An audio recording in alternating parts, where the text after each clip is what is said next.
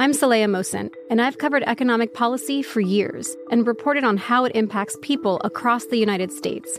In 2016, I saw how voters were leaning towards Trump and how so many Americans felt misunderstood by Washington.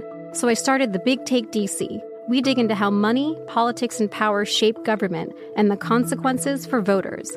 With new episodes every Thursday, you can listen to The Big Take DC on the iHeartRadio app, Apple Podcasts, or wherever you get your podcasts. The Big Take from Bloomberg News brings you what's shaping the world's economies with the smartest and best-informed business reporters around the world. We cover the stories behind what's moving money and markets, and help you understand what's happening, what it means, and why it matters every afternoon. I'm Sarah Holder. I'm Saleha Mohsin. And I'm David Gura. Listen to The Big Take on the iHeartRadio app, Apple Podcasts, or wherever you get your podcasts. MTV's official Challenge podcast is back for another season. And so are we. I'm Tori Deal. And I'm Anissa Ferreira. The wait is over, guys. All Stars 4 is finally here. And this season takes it to a whole new level. Old school legends, modern power players, and ex-lovers are all competing in Cape Town, South Africa for the prize of $300,000. And we're going to be right here along with you fans, covering every episode on the podcast. Listen to MTV's official Challenge podcast on the iHeartRadio app, Apple Podcasts, or wherever you get your podcasts. The Nikki Glazer Podcast. Her roast of Tom Brady stole the show. Now she's talking about it on the latest episode of the Nikki Glazer Podcast. I said, tell Tom Brady that I'm the Tom Brady of roasting. Lots of people roasted the GOAT, but only Nikki is still being talked about. Every time I refresh my DMs, it's 14 blue check marks of people I didn't even know who knew me are writing like paragraphs to me. Hear that in all episodes of the Nikki Glazer Podcast on America's #1 podcast network, iHeart. Open your free iHeart app and search the Nikki Glazer Podcast to start listening. Breaking down every game, every day in Major League Baseball. This is the Baseball Betting Show. Here is your host, Greg Peterson.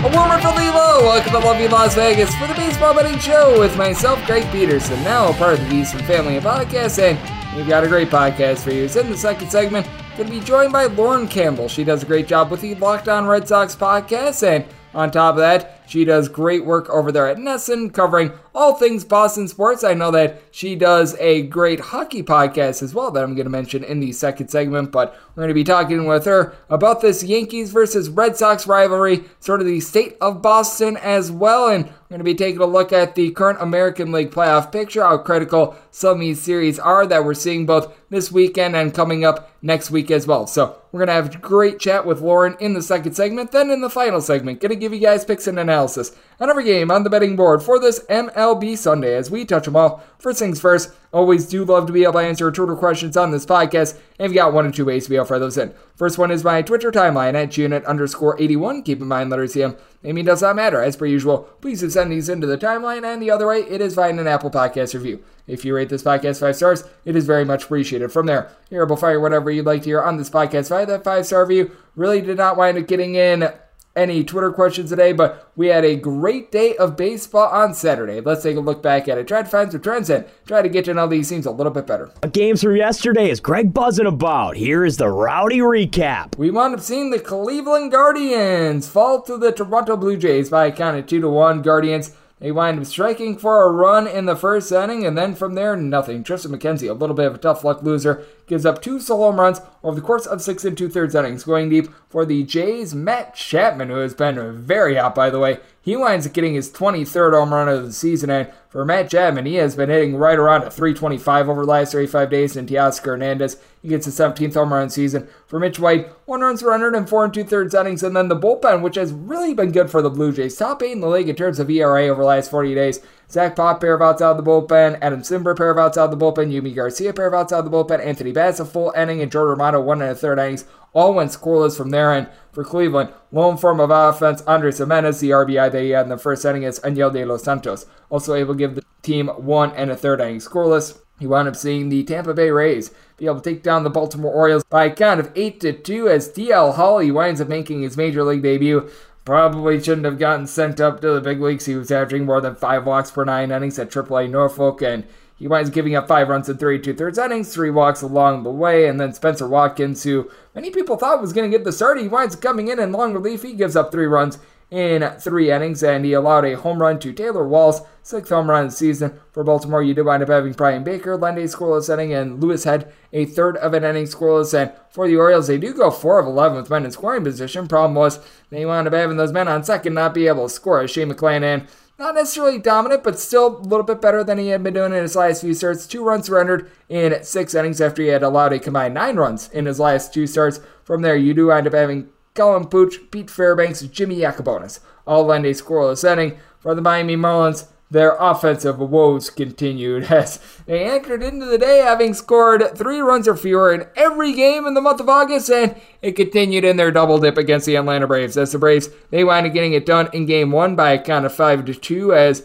Kyle Muller winds up getting the start, and well, the Miami Marlins were mulling why they couldn't get more runs off of him. 2 runs surrendered by him over the course of 5 innings as Jesus Aguilar got his 14th home run of the season off of Muller, and then from there, Jackson Stevens, 2 scoreless innings, Raciel Iglesias, Kenley Jansen, they both lend a scoreless inning, and for Atlanta, Matt Olson, he winds up being able to supply the boom. He winds up getting his 23rd home run of the season, and here's how it's going. Chadwick Trump, who wound up just getting called up to the big leagues, he had 3 hits and 3 RBI in this game. I believe his first of the season at the big league level for the Braves, as Jesus Luzardo gives up 4 runs over the course of 5 innings, including that bomb to Matt Olson. He did wind up getting a scoreless inning out of Eliezer Hernandez, Jeff Brigham, 2 scoreless, and Richard Blyer allows a run in an inning. And then game 2, you know what? The Marlins, they wind up scoring 2 runs again as they wind up losing to the Atlanta Braves by a count of 6-2 in what was just a no good, really bad, terrible day, which they wound up in this game stranding the bases loaded as Ian Anderson, who has not necessarily had the world's greatest season, gives up 2 runs over the course of 6 innings, including homer to Jesus Aguilar again, 15th home run season, as it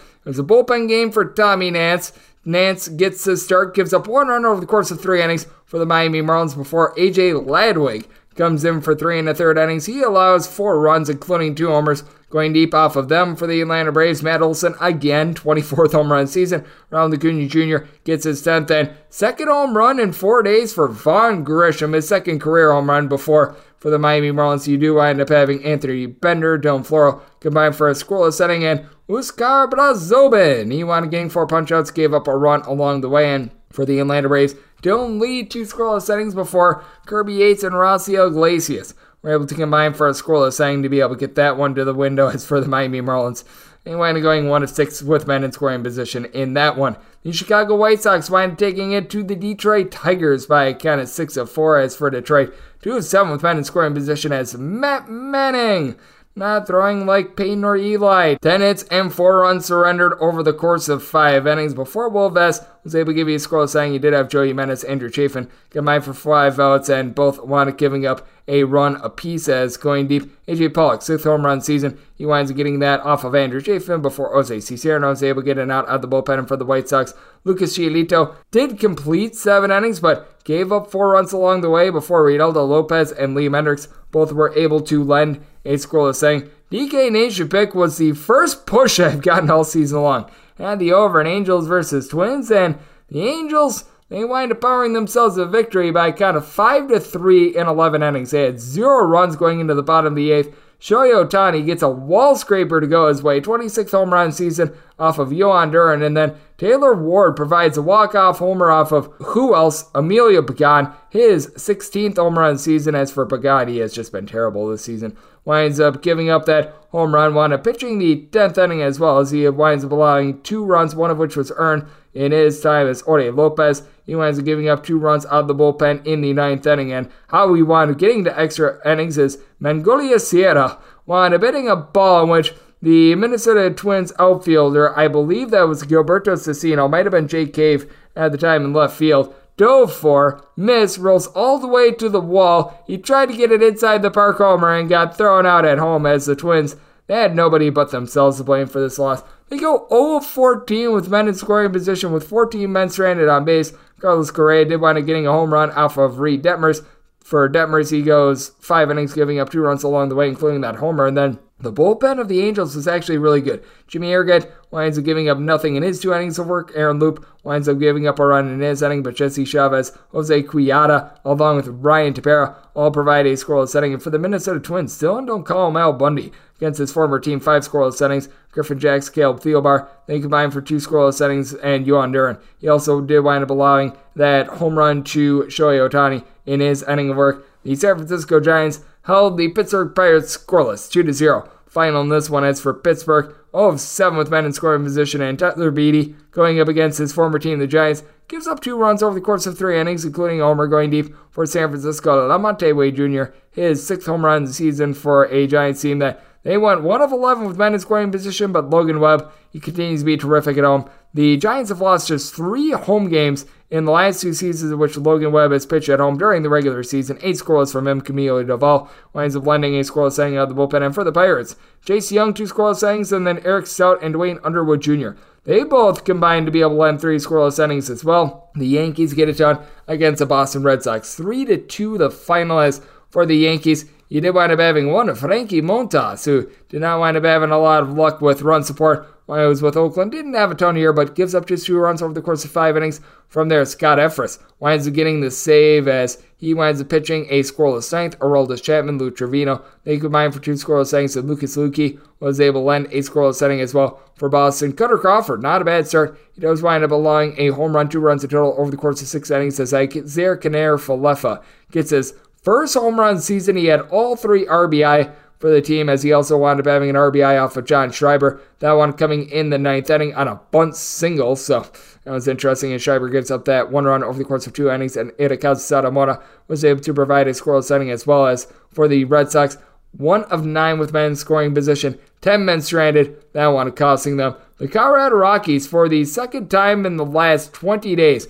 get shut out at home, 6-0. The Arizona Diamondbacks wind up being able to get it done as you wind up having a pair of homers off the bat of Emmanuel Rivera be able to power the team to victory. Both come off of Jose Urena. 9th and 10th home runs of the season for him. Josh Ross also takes Urena deep. His 7th home run season as for Urena gives up those 3 homers, 4 runs in total over the course of 6 innings. Jake Bird, an unearned run, give it up in his 2 innings of work, and Robert Stevenson, a inning out of the bullpen. He allows a run along the way, and for Arizona, Zach Allen just was masterful. Gives up 2 hits in 7 scoreless innings. Noe Ramirez, Joe Mantiply combined for a scoreless inning, and then Ian Kennedy able to provide a scoreless inning of his own. The Walker Texas Rangers wind up taking down the Seattle Mariners just by a count of 7-4. As for the Rangers, Dane Dunning looked to get her done. Wasn't necessarily his best start. Gives up 3 runs over the course of 4 1/3 innings. You did, though, have Matt Moore, Jonathan Hernandez provide a scoreless inning. Brock Burke uncharacteristically winds up giving up a run, wound up giving up a home run to Eugenio Suarez, 19th home run of the season, as he allows 1 run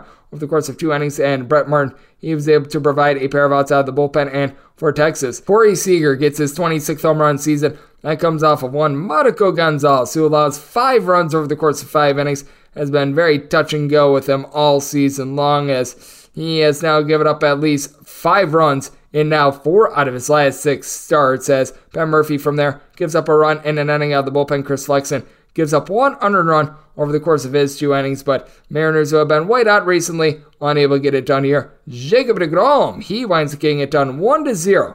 The Mets get the win from, as you wind up having the trumpets out for Edwin Diaz. He winds up providing a scoreless inning in the 9th inning, as he now has 27 saves. As deGrom, 10 punch-outs, 2 hits allowed in 6 scoreless innings. Seth Lugo, Trevor May, they both give you a scoreless inning. This was one of the rare 6.5s I had liked under, and for good reason. Aaron Nola, he was on his game as well. Allowed an RBI single to Pete Alonso in the first, and that's all he allowed in 8 innings. Problem was, Jacob deGrom was just a little bit better in this one, so the Phillies, they wound up going down after they had won, I believe, 13 out of their last 16 games coming into this one. The Astros blanked the Oakland A's 8-0 the final. Lance McCullers Jr., who was not good in his rehab leading up to this, 6 scoreless innings. From there, Phil Maton along with Brian Abreu both provide scoreless innings. Abreu 2 scoreless innings and Maton 1 scoreless. And for Houston, Alex Bregman goes deep off of Zach Logue for his 15th home run season. For Logue, he had to carry the load, giving up 6 runs over the course of 5 1/3 innings, including that homer. Domingo Tapia, he allows 2 runs in 1 2/3 innings before Kirby Snead polishes up the 8th, not allowing a run. Did wind up having the Washington Nationals as very sizable underdogs get to the window against the Slam Diego Padres. 4-3 the final. Very controversial play at the plate. I think that there was some sort of a catcher's interference that allowed Washington to be able to get that one, that allowed them to be able to get the game-winning run as Yu Darvish gives up 4 runs over the course of 6 innings, and pretty much all of them wound up coming in the 6th and 7th innings as you wound up looking very sharp and then wore down late as you wound up having one of the best stories in baseball in Joey Meneses. He winds up getting home run number 5 of the season in 10 games. Career journeyman, 30-year-old, finally getting a shot at the big leagues. He looks solid. And Yadier Hernandez, he winds up being able to go deep for his 9th home run of the season as Anibal Sanchez is about 87 years old. He wound up giving up 3 runs over the course of 5 innings, allowing a pair of bombs of his own going deep for San Diego. Manny Machado, 21st home run season. Trent Grisham, his 15th as the team in San Diego did wind up allowing 13 men to be stranded on base as Steve Cishek, Kyle Finnegan, Hunter Harvey, Carl Edwards Jr. all provide a scoreless setting to be able to get the win. And for favorites of right around minus 300 or greater, they're hitting at a relatively solid clip. Going into the middle part of last week, they were at 28-16. I believe that they're now something like 30-17, might be 31-17, but if you bet $100 on every one of these favorites of minus $3 or more on the money line, you're right now down more than $500 if you bet $100 on every one of them. So that's a little bit of an issue. What else was a little bit of an issue for the Cardinals was not generating runs. They lose to the Milwaukee Brewers by a count of 3-2 as for Milwaukee, Corbin Burns was very solid once again in this one. 1 run surrendered over the course of 7 innings. From there, Taylor Rogers, Devin Williams, Matt Bush all provide an inning. Bush gives up an unearned run in the 10th inning. Williams and Rogers both give a scoreless setting as the difference maker in this one in the 10th inning. The Milwaukee Brewers have Colton Wong and Hunter Renfroe provide some runs with Renfroe an RBI triple, and prior to that, Luis Urias in the 8th inning goes deep for his 13th home run season. That comes off of Adam Wainwright, and he was great. He went a full 9 innings, giving up that solo home run and really nothing else. Giovanni Gallegos in his 10th inning, he winds up allowing 2 runs, one of which was earned. That wound up being the difference in this one. Chicago Cubs go on the road. They take down the Cincinnati Reds. They were on to Cincinnati and on to win by a count of 7-2. Adrian Sampson only completes 4 innings, giving up 2 runs along the way, but bullpen at his back. Eric Ullman along with Sean Newcomb both give you 2 scoreless innings. Brendan Hughes, he's able to give you an inning out of the bullpen scoreless, as well as they had a trio of bombs the Cubs did as Franmil Reyes, freshly acquired from the Guardians, his 10th home run season. Wilson Contreras, he gets the 17th home run season, and Ian Happ, he goes deep for home run number 10. As for Ashcraft, not great, not terrible. 4 runs, 3 of which were earned, surrendered in 6 1/3 innings, and then the bullpen, which has been terrible all season long for the Reds, and continue to be terrible. Luis Cessa scoreless setting, but Ian Gabot gives up 2 runs in 2/3 of an inning. Ross Detweiler, he allows one of those solo home runs in the course of his inning as well. The LA Dodgers, they just completely tattooed the Kansas City Royals. 13-3 the final as they had 16 hits in this one, and for Los Angeles, they went deep into the bullpen in this one. Andrew Heaney allows 2 runs over the course of 3 innings, but bullpen at his back. Caleb Ferguson, Ansel Alberto. Yes, Ansel Alberto pitched once again for the LA Dodgers. He winds up blending a scoreless setting, and for Ansel Alberto, I think that he's now pitched in like 4 different games thus far this season. It's been very strange to say the least, but he was able to do a solid job there. He did wind up having Reyes Vananta along with Phil Bickford both provide 4 outs out of the bullpen, and Chris Martin does wind up allowing a run in 1 1/3 innings, but for the LA Dodgers, all these home runs were their workings as they wound up getting a pair of home runs off of Nicky Lopez, the position player. Joey Gallo, 14th home run season. Cody Bellinger, 16th. Both of those guys have been struggling all year, so they needed that confidence booster. But then Mookie Betts, 26th home run season off of Brad Keller. Keller allows one to Gavin Lux, his 5th home run season.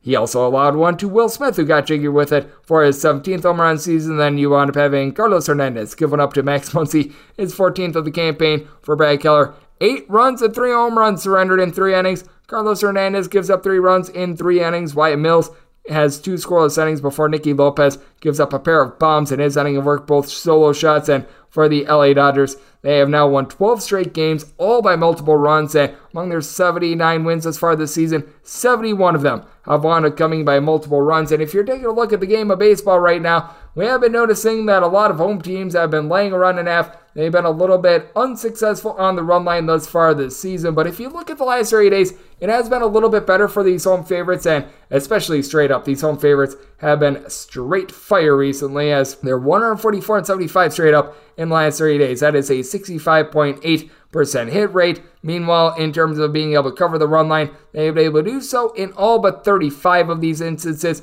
Favorites in general hitting at a 63.6% clip over the last 30 days, and overs have really been taking hold, 174 overs to 164 unders over the course of the past 30 days. And if you look overall for the season, we did have a little bit more of an under day on Saturday, 825 unders to 780 overs. That's 51.4% to the under thus far this season. And home favorites, they are hitting a little bit over 60% for this season, 647 and 426 straight up. But among these 647 straight up wins, only 449 have covered the run line. 198 instances in which a home favorite has won but not covered the run line. So that's what we're taking a look at in Major League Baseball right now, trend-wise, and that's what we wound up getting on Saturday. Now let's take a look at the state of the Boston Red Sox and really the American League playoff picture in general. We're going to be talking about that with Lauren Campbell of NESN along the Locked On Red Sox podcast next right here on the Baseball Betting Show with myself, Greg Peterson, now a part of the VSiN Family Podcast. The Big Take from Bloomberg News brings you what's shaping the world's economies with the smartest and best-informed business reporters around the world. Western nations like the U.S. and Europe. Mexico will likely have its first female president. And then you have China. And help you understand what's happening, what it means, and why it matters. He'll get his yo-yos to Europe in time. But the longer this drags on, the more worried he's getting. They knew that they needed to do this as fast as they possibly could to get a drug on the market as fast as they could. I'm David Gura. I'm Sarah Holder. I'm Saleha Mohsin. We cover the stories behind what's moving money and markets.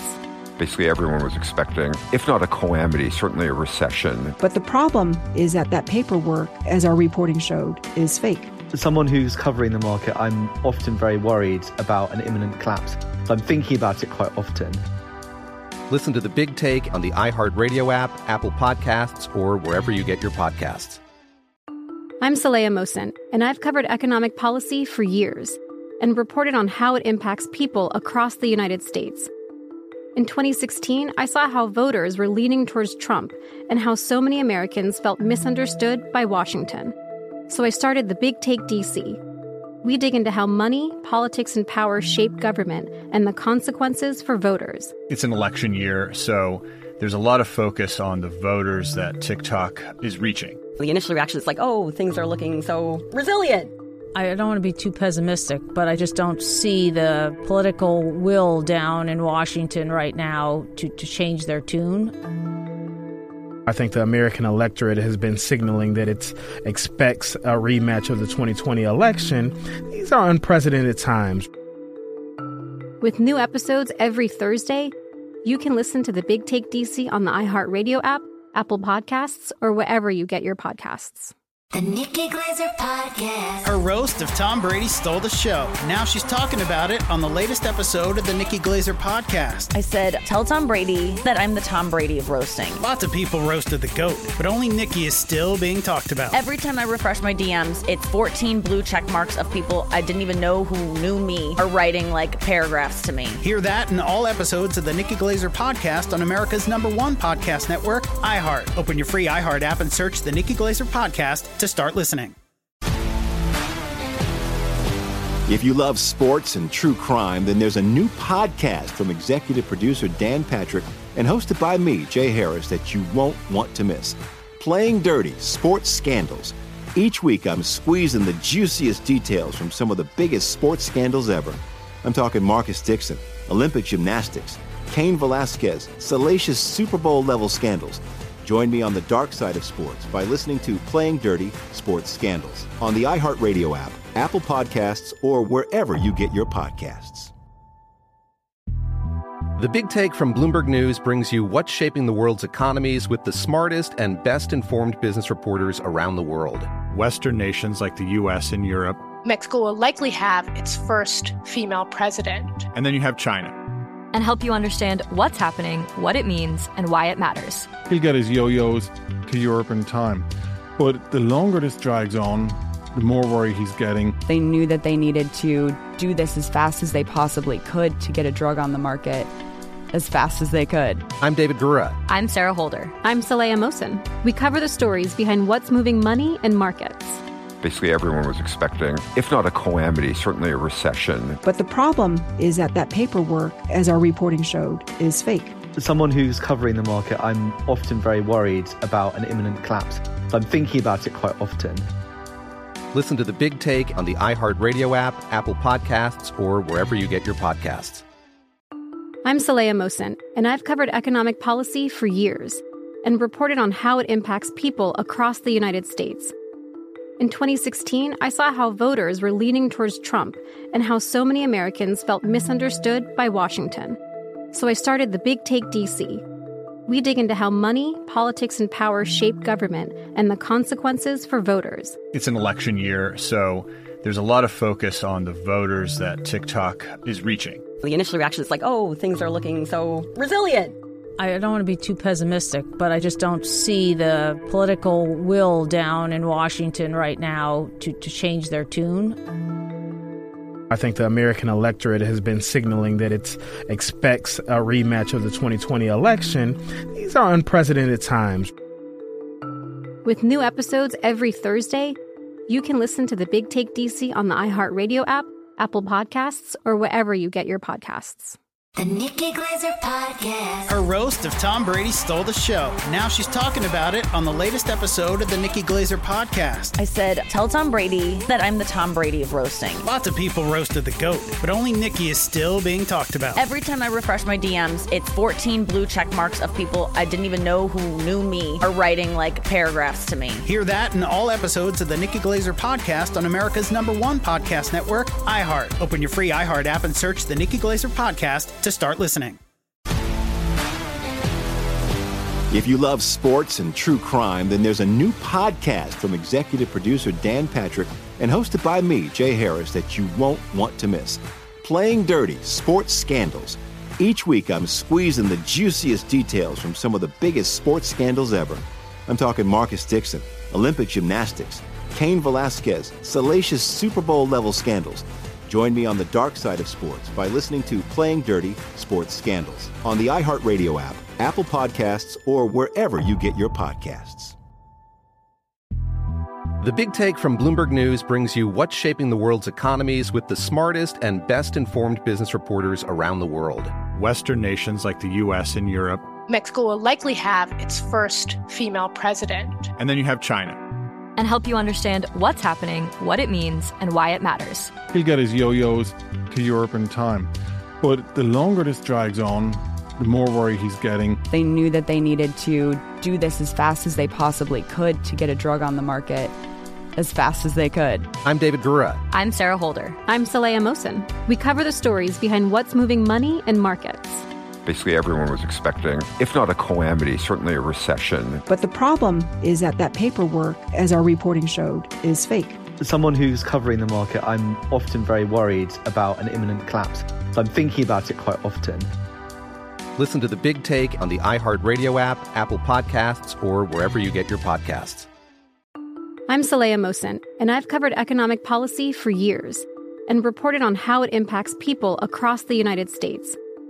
In 2016, I saw how voters were leaning towards Trump and how so many Americans felt misunderstood by Washington. So I started The Big Take DC. We dig into how money, politics, and power shape government and the consequences for voters. It's an election year, so there's a lot of focus on the voters that TikTok is reaching. The initial reaction is like, oh, things are looking so resilient. I don't want to be too pessimistic, but I just don't see the political will down in Washington right now to change their tune. I think the American electorate has been signaling that it expects a rematch of the 2020 election. These are unprecedented times. With new episodes every Thursday, you can listen to The Big Take DC on the iHeartRadio app, Apple Podcasts, or wherever you get your podcasts. The Nikki Glaser Podcast. Her roast of Tom Brady stole the show. Now she's talking about it on the latest episode of the Nikki Glaser Podcast. I said, tell Tom Brady that I'm the Tom Brady of roasting. Lots of people roasted the GOAT, but only Nikki is still being talked about. Every time I refresh my DMs, it's 14 blue check marks of people I didn't even know who knew me are writing like paragraphs to me. Hear that in all episodes of the Nikki Glaser Podcast on America's #1 podcast network, iHeart. Open your free iHeart app and search the Nikki Glaser Podcast to start listening. If you love sports and true crime, then there's a new podcast from executive producer Dan Patrick and hosted by me, Jay Harris, that you won't want to miss. Playing Dirty: Sports Scandals.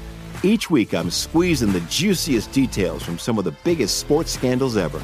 I'm talking Marcus Dixon, Olympic gymnastics, Cain Velasquez, salacious Super Bowl-level scandals. Join me on the dark side of sports by listening to Playing Dirty: Sports Scandals on the iHeartRadio app, Apple Podcasts, or wherever you get your podcasts. Breaking down every game, every day in Major League Baseball. This is the Baseball Betting Show. Here is your host, Greg Peterson. And we're back here in lovely Las Vegas for the Baseball Betting Show with myself, Greg Peterson, now part of the VSiN family of podcasts, and it is great to be joined by our guest as Lauren Campbell does an absolutely terrific job covering all things Boston sports over there at NESN. You're able to catch her podcast, the Locked On Red Sox podcast, every Monday through Friday, wherever you get this podcast. She also does a great job with the Snipe and Selly podcast as well. That is a very good podcast, as well as that one dives into a little bit more of the hockey realm for those that are fans of the Boston Bruins and so much more. And Lauren doing a terrific job following all these things on her Twitter handle. And I always try to get this one correctly, but it's Lauren with, I believe, 4 R's on Lauren all together. And Lauren, great to have you aboard. Thank you. Thank you so much for having me back. I'm excited to talk some Red Sox. I am as well, and it should be interesting to see what we wind up getting in this series against the New York Yankees as we're doing this, the Saturday result. We don't know how that winds up going, but this is obviously a very crucial series for the Boston Red Sox because I think we both agree the second half of the season has not went the way that the Boston Red Sox would like, but being able to win a series here against the Yankees, which has been tough for the Red Sox, they've done great outside the division. In the division, it's been a little bit more of a slog. This could be exactly what they need to kickstart and perhaps be in contention for that last wildcard spot now that the playoff field has expanded. Yeah, I mean, I feel like I've said every week that every series is crucial, especially with how the second half of the season has gone. But a series against the Yankees, to win this series would do wonders for the Red Sox and their confidence. So this might be the good time here, the Friday and Saturday matchups, to get wins for the Red Sox, get this offense going, and get some confidence back, because this team does not have a lot of confidence right now.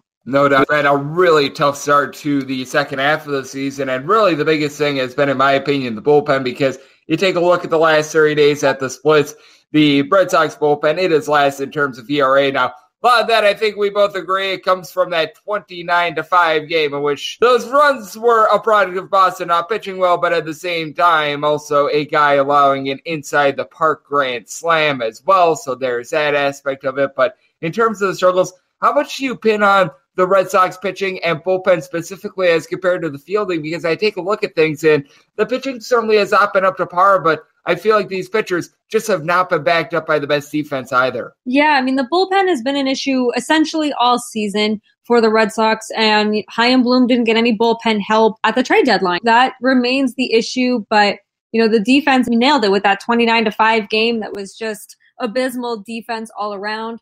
The first base was a big issue too, but now with Eric Hosmer, hopefully that's kind of going to iron itself out defensively there. But you wonder if it goes back to the trade deadline when they didn't get the proper help needed. And this team didn't get better. They didn't get worse at the deadline. Then you trade away your starting catcher. So you wonder if this team in their head is just so mentally drained from not really knowing a direction, that their defense, they're just kind of like, well, whatever. Like, they didn't get the help in the bullpen that we needed. We're 3.5 games out of a wild card spot at this time. There's still time to make these games up, but how good are we? And just the mental roadblocks now look like they're beginning to start with the inside the park grand slam. I just think that was so demoralizing for the entire team. It's been a really ugly second half, really like 8 weeks, I feel like it's just been ugly. Yeah, it has been really rough to take a look at, but also a team that's been having a rough go of it as well. The team that the Red Sox are facing right now is joining me on the podcast. We do have Lauren Campbell, and going into the series that we wound up seeing between these two bitter rivals, the Yankees,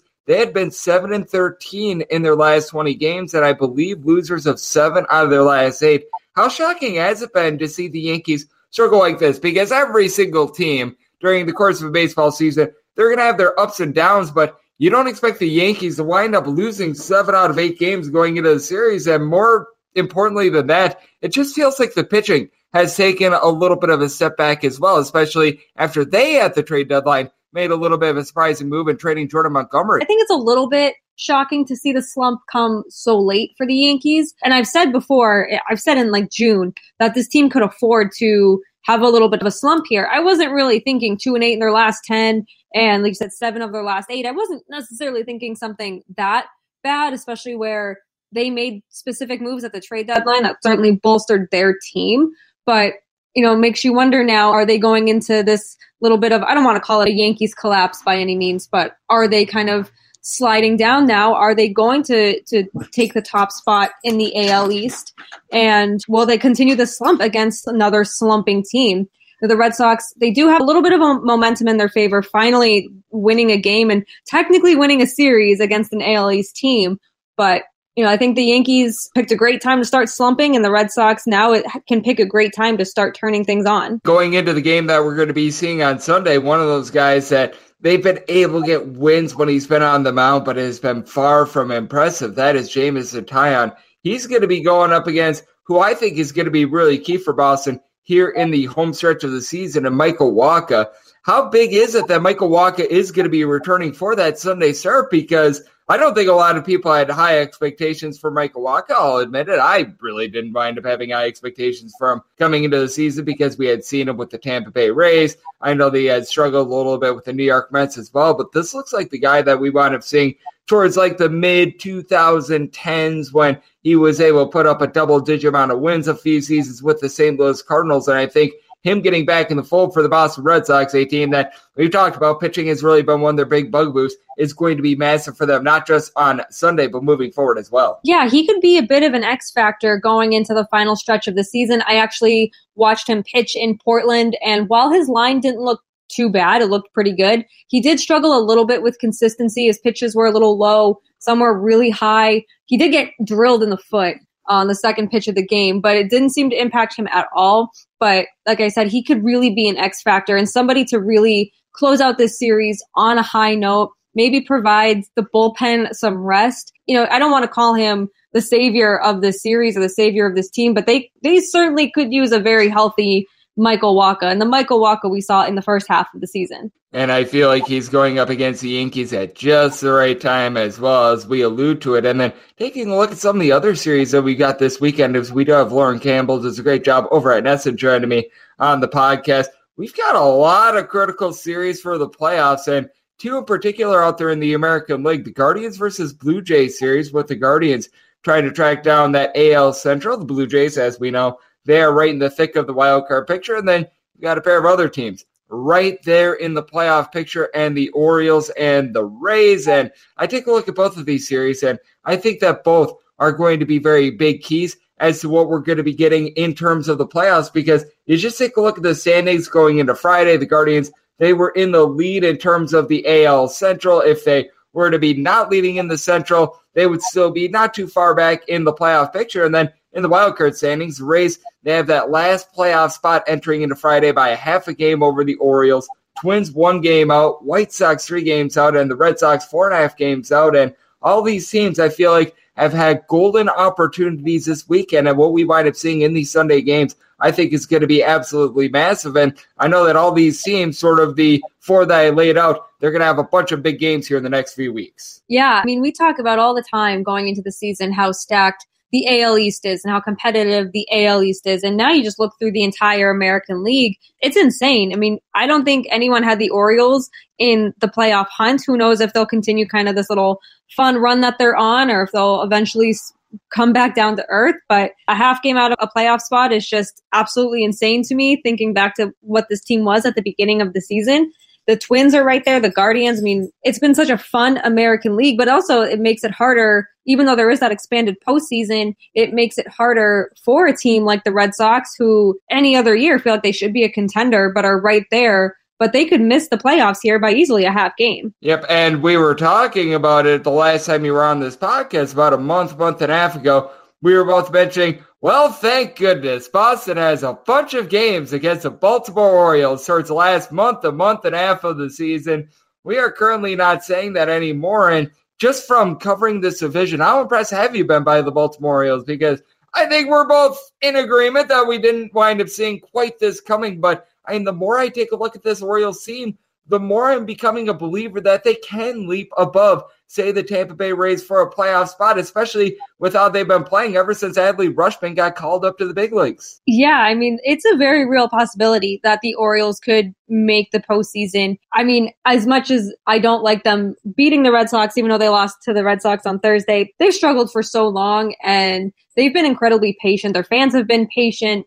And so it has been really fun to watch. You want every single team in your division to be this competitive. I mean, if the Red Sox can figure it out and the Orioles continue to build on this season, you have a very, very competitive, more competitive in years past AL East with all 5 teams being in the playoff race. This is what makes baseball fun. Yes, it's been fun to beat up on the Orioles for the last few years. Yes, it's been fun to watch the Yankees choke away the postseason the last few years, but baseball is so much more fun and competitive, and even more fun on the Locked On Network when all these teams are right in the playoff race. I agree with you, and despite the fact that the Yankees have to go up against all these teams, it's really they and the Houston Astros that currently have the top record in the big leagues. And I meant to ask you this while I was alluding to the Yankees' struggles as well, but when you take a look at the battle between the Yankees and the Astros, where would you peg these teams if they do wind up playing against each other? Because the more I'm taking a look at it, and I recognize that the Yankees have had just this brutal schedule. Meanwhile, the Astros,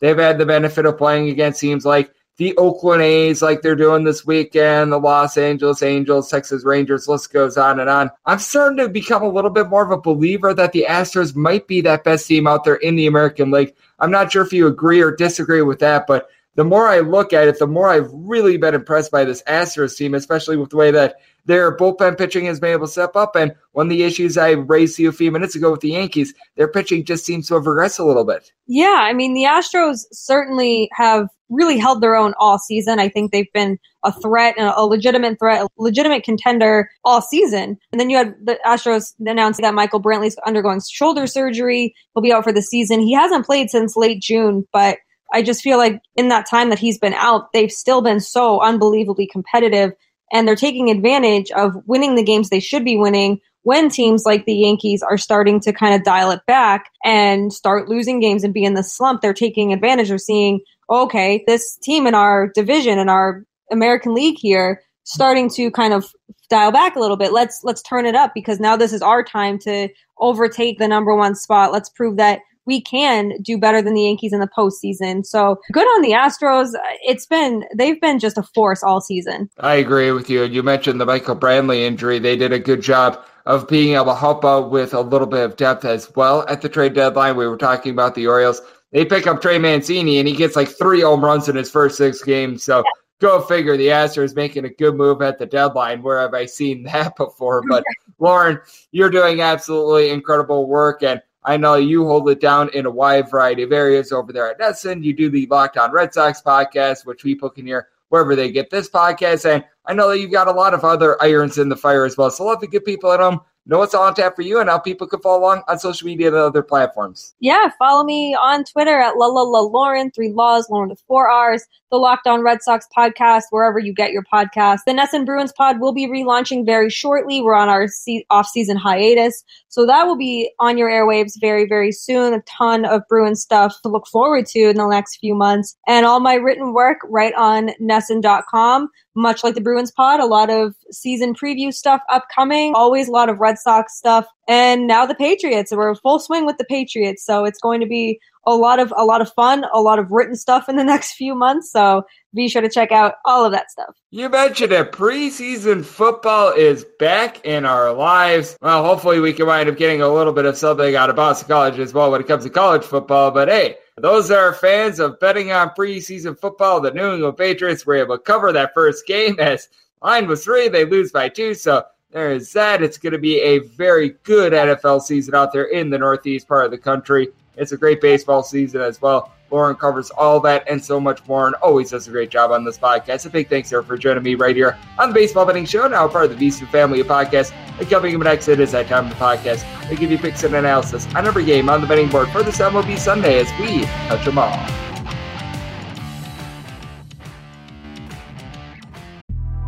The Big Take from Bloomberg News brings you what's shaping the world's economies with the smartest and best-informed business reporters around the world. Western nations like the U.S. and Europe. Mexico will likely have its first female president. And then you have China. And help you understand what's happening, what it means, and why it matters. He'll get his yo-yos to Europe in time. But the longer this drags on, the more worry he's getting. They knew that they needed to do this as fast as they possibly could to get a drug on the market as fast as they could. I'm David Gura. I'm Sarah Holder. I'm Saleha Mohsin. We cover the stories behind what's moving money and markets. Basically, everyone was expecting, if not a calamity, certainly a recession. But the problem is that paperwork, as our reporting showed, is fake. As someone who's covering the market, I'm often very worried about an imminent collapse. So I'm thinking about it quite often. Listen to The Big Take on the iHeartRadio app, Apple Podcasts, or wherever you get your podcasts. I'm Saleha Mohsin, and I've covered economic policy for years and reported on how it impacts people across the United States. In 2016, I saw how voters were leaning towards Trump and how so many Americans felt misunderstood by Washington. So I started The Big Take DC. We dig into how money, politics, and power shape government and the consequences for voters. It's an election year, so there's a lot of focus on the voters that TikTok is reaching. The initial reaction is like, oh, things are looking so resilient.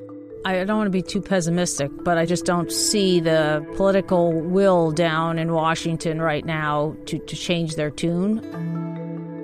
I think the American electorate has been signaling that it expects a rematch of the 2020 election. These are unprecedented times. With new episodes every Thursday, you can listen to The Big Take DC on the iHeartRadio app, Apple Podcasts, or wherever you get your podcasts.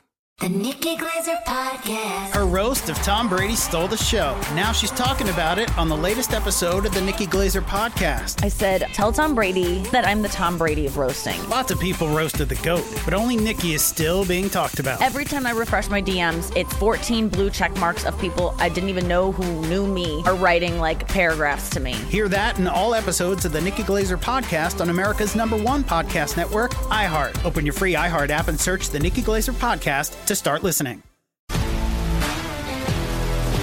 If you love sports and true crime, then there's a new podcast from executive producer Dan Patrick and hosted by me, Jay Harris, that you won't want to miss. Playing Dirty: Sports Scandals. Each week, I'm squeezing the juiciest details from some of the biggest sports scandals ever. I'm talking Marcus Dixon, Olympic gymnastics, Cain Velasquez, salacious Super Bowl-level scandals. Join me on the dark side of sports by listening to Playing Dirty: Sports Scandals on the iHeartRadio app, Apple Podcasts, or wherever you get your podcasts. The Big Take from Bloomberg News brings you what's shaping the world's economies with the smartest and best-informed business reporters around the world.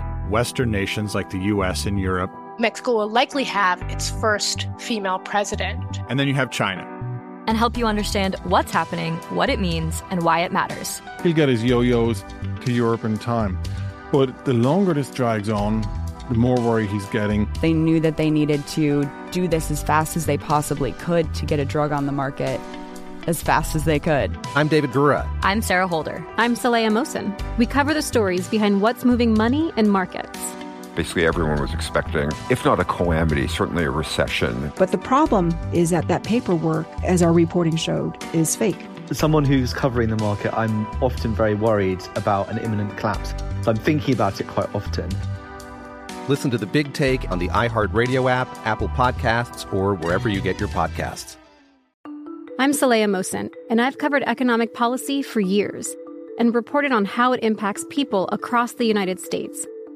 In 2016, I saw how voters were leaning towards Trump and how so many Americans felt misunderstood by Washington.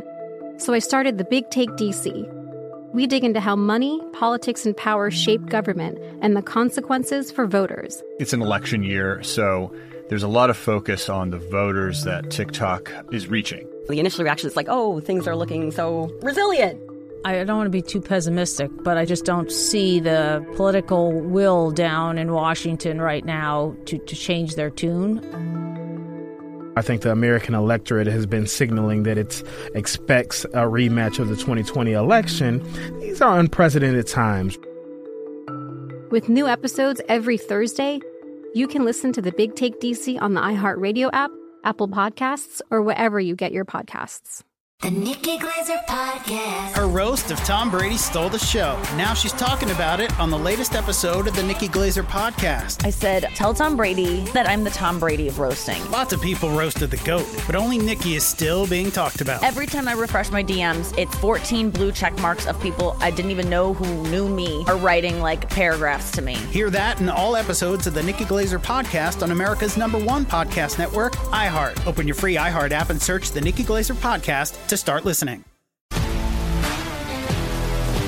If you love sports and true crime, then there's a new podcast from executive producer Dan Patrick and hosted by me, Jay Harris, that you won't want to miss. Playing Dirty: Sports Scandals. Each week, I'm squeezing the juiciest details from some of the biggest sports scandals ever. I'm talking Marcus Dixon, Olympic gymnastics, Cain Velasquez, salacious Super Bowl-level scandals. Join me on the dark side of sports by listening to Playing Dirty: Sports Scandals on the iHeartRadio app, Apple Podcasts, or wherever you get your podcasts. The Big Take from Bloomberg News brings you what's shaping the world's economies with the smartest and best-informed business reporters around the world. Western nations like the U.S. and Europe. Mexico will likely have its first female president. And then you have China. And help you understand what's happening, what it means, and why it matters. He'll get his yo-yos to Europe in time.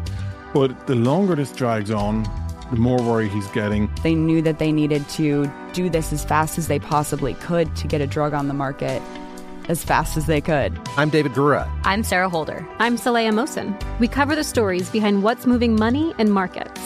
Basically, everyone was expecting, if not a calamity, certainly a recession. But the problem is that paperwork, as our reporting showed, is fake. As someone who's covering the market, I'm often very worried about an imminent collapse. So I'm thinking about it quite often. Listen to The Big Take on the iHeartRadio app, Apple Podcasts, or wherever you get your podcasts. I'm Saleha Mohsin, and I've covered economic policy for years and reported on how it impacts people across the United States. In 2016, I saw how voters were leaning towards Trump and how so many Americans felt misunderstood by Washington. So I started the Big Take DC.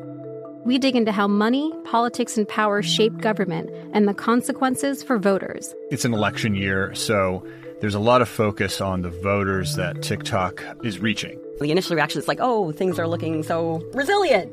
I don't want to be too pessimistic, but I just don't see the political will down in Washington right now to change their tune. I think the American electorate has been signaling that it expects a rematch of the 2020 election. These are unprecedented times.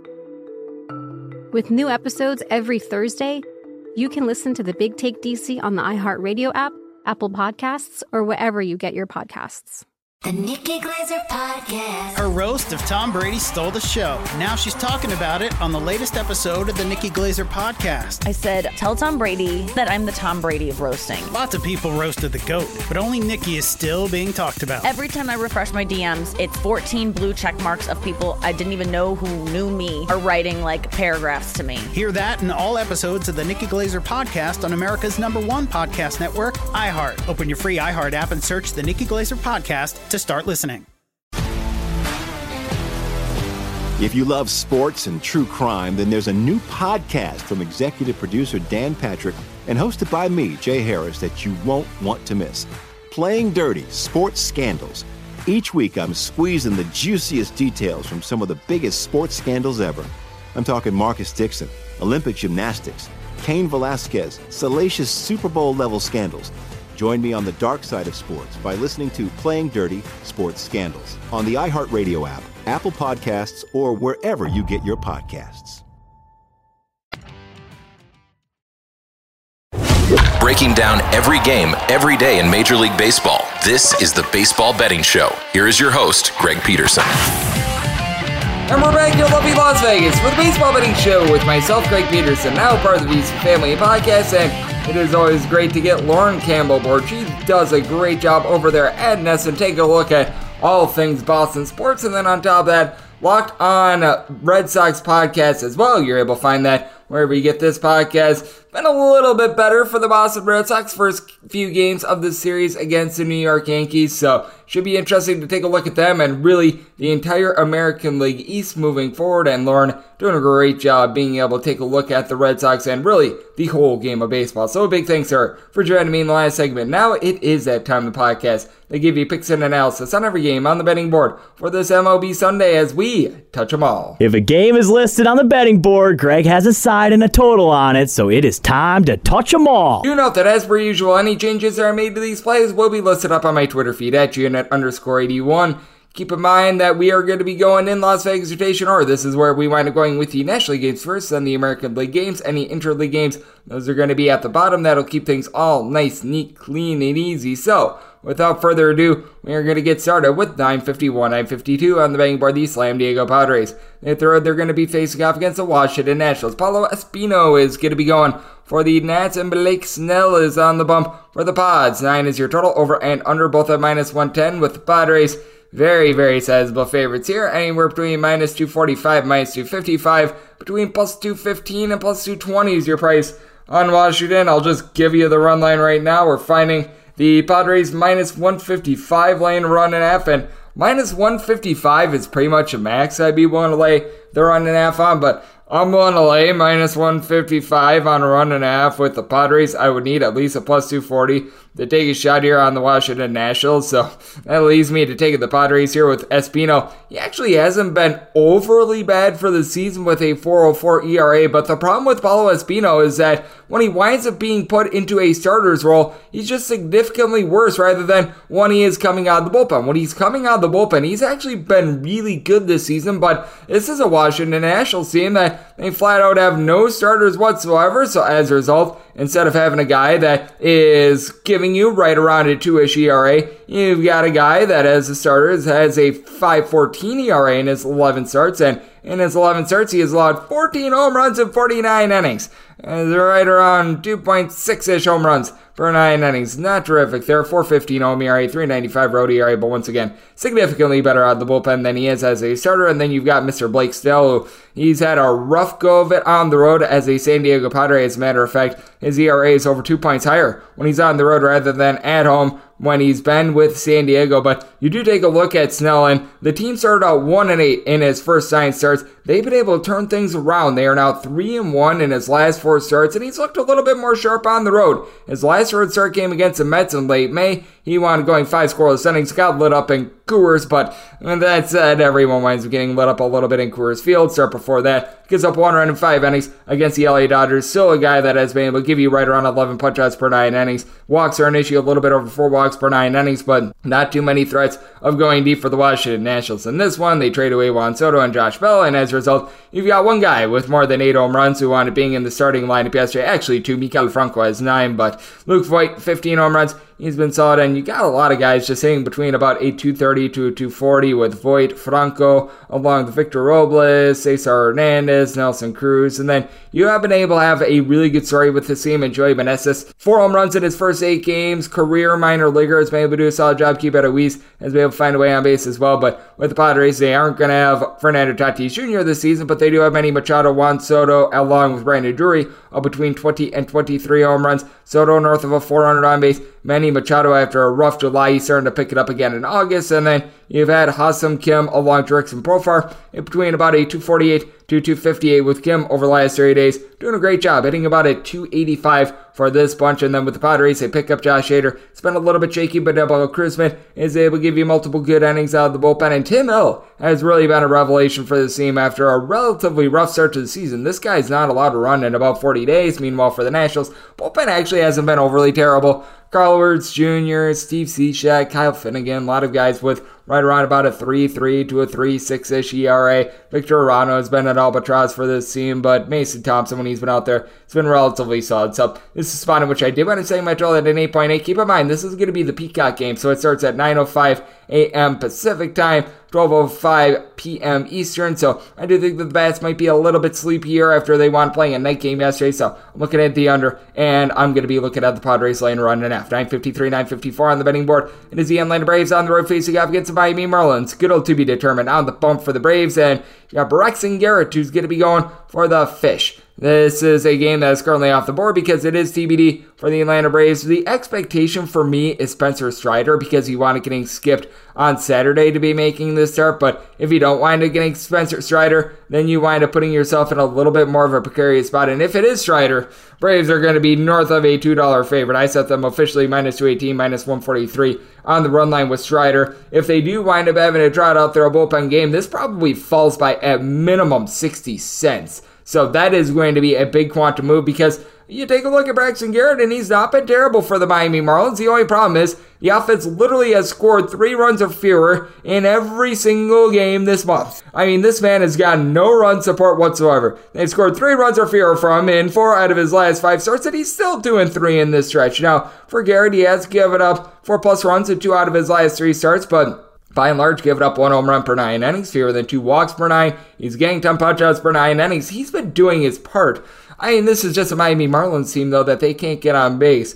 Garrett Cooper finally wound up coming in off the injured list, not a home run hitter, but guy that's able to move the line as he and John Birdie, you're able to throw in there Joey Wendell as well, in between about a 265 to a 275, and then they've had a little bit of production out of Charles LeBlanc, who's been hitting a 400 in a very small sample size, but other than Jesus Aguilar, you don't have anyone in this lineup with a double-digit amount of homers. It's been really sad to take a look at him for the Atlanta Braves. You've got Dansby Swanson, Austin Riley, Michael Harris II, all in between about a 290 to a 300. Riley has went deep 30 times thus far this season. Matt Olson, he winds up supplying another bomb. He's been a little bit up and down this season, but he's now been able to get 7 home runs over the last 3 days. He's got 23 on the campaign. Ronald Acuna Jr., 360 on base. And this is an Atlanta Braves bullpen that it ranks second in the big leagues in terms of bullpen ERA. They did wind up having to use up some bullpen pieces yesterday, and if you don't wind up having Spencer Strider out there, that is going to be hurting them a little bit. But with that said, you still have been able to get some really good innings out of A.J. Minter, who's posting up right around 2.5 ERA. Jackson Stevens wound up having to throw in the double dip yesterday, but T. Donley, both guys with a sub 2.75 ERA, so they've been able to do a good job of holding it down. Rossio Iglesias has come in. He's been able to refine himself a little bit as well. Kirby Yates, he's a little bit of a reclamation project. Let's see him as well. For the Miami Marlins, Dylan Floro, Richard Bleier have not been bad, but they're really going to need length here from Mr. Garrett because they wound up having to use a bullpen game started by Tommy Nansen game 2 yesterday, so that's not too terrific. You've got a bullpen that is completely tasked, so you're going to be looking to try to be able to get as many innings as humanly possible out of Braxton Garrett, and I think that he's going to be able to do a great job, and you do have a spot in which if it is Strider versus Garrett, 6.5 or less, I'd be looking at the over on the total 7 or higher to the under. If it winds up being pretty much anyone else for the Braves, it would be a 7 or less to the over, 7.5 or higher to the under, and this is a spot in which with Strider setting the Braves at a minus 218 once again without him, it varies a little bit, but probably staring at about a 60 to a 65 cent difference. So just want to throw that out there right now. 9:55, 9:56 on the betting board. The Philadelphia Phillies to throw it face off against the New York Mets. Chris Bassett as the hook, line, and sinker for the Mets, and Zach Whelan and Dylan Wheeler is going to be on the bump for the Phils. The Phillies are underdogs anywhere between plus 115 and plus 120. Meanwhile, the Mets are between minus 130 and minus 135 favorites. 7-0 total. The over is minus 120 and the under is even. With Bassett, I was willing to take them up to a minus 133. So I'm going to be taking a look at the Mets at right around a minus 130. I've been very impressed by Chris Bassett, the way that he has been able to rally here the second half of the season. Wound up having a couple of rough starts to begin the campaign, but has always been able to do a solid job of being able to keep the walks down and has been able to do a good job of being able to rein it in a little bit more with the deep ball, especially at home. Citi Field, one of the more pitcher-friendly ballparks out there in baseball. Bassett overall for the season, just a little bit over a home run per 9 innings, both home and road, but you take a look at what he's been able to do at Citi Field, 2.72 ERA, 6 home runs given up in 72 and 2/3 innings with opponents hitting just a 2.18 off of him. Strikeout numbers, they're a little bit down from previous years, but still right around 9 punch-outs per 9 innings. Meanwhile, for Wheeler, he's been able to get a little bit closer to 10 strikeouts per 9 innings, but he has had his struggles on the road, as at home he's got a .57 ERA, 3.88 ERA on the road. Certainly not terrible, but still not quite what he's doing at home, as he's giving up a little bit less than home run per 9 innings. He's been able to keep the walks down as well, giving up right around 2 walks per 9 innings, but opponents are going to get 252 off of him when he is on the road rather than a .86 when he is at home. And for the Philadelphia Phillies, they have been dealing with a little bit of an injury to Kyle Schwarber. That winds up putting them behind the 8 ball in terms of their power, as only guy in the starting lineup yesterday with north of 13 home runs, Rhys Hoskins. Now, you do have guys that are able to get on base for this team, as Nick Castellanos, JT Realmuto hitting between about a 255 to 265. Derek Hall, he's been able to get a home run every about 13 and a half at-bats. He's hitting at 275 in his limited sample size, and Rhys Hoskins, he's done a good job of being able to supply the boom, as he has been able to unlaunch 24 home runs thus far this season, so has been very impressive from him, and he's been able to do a good job against both righties and lefties, to his credit.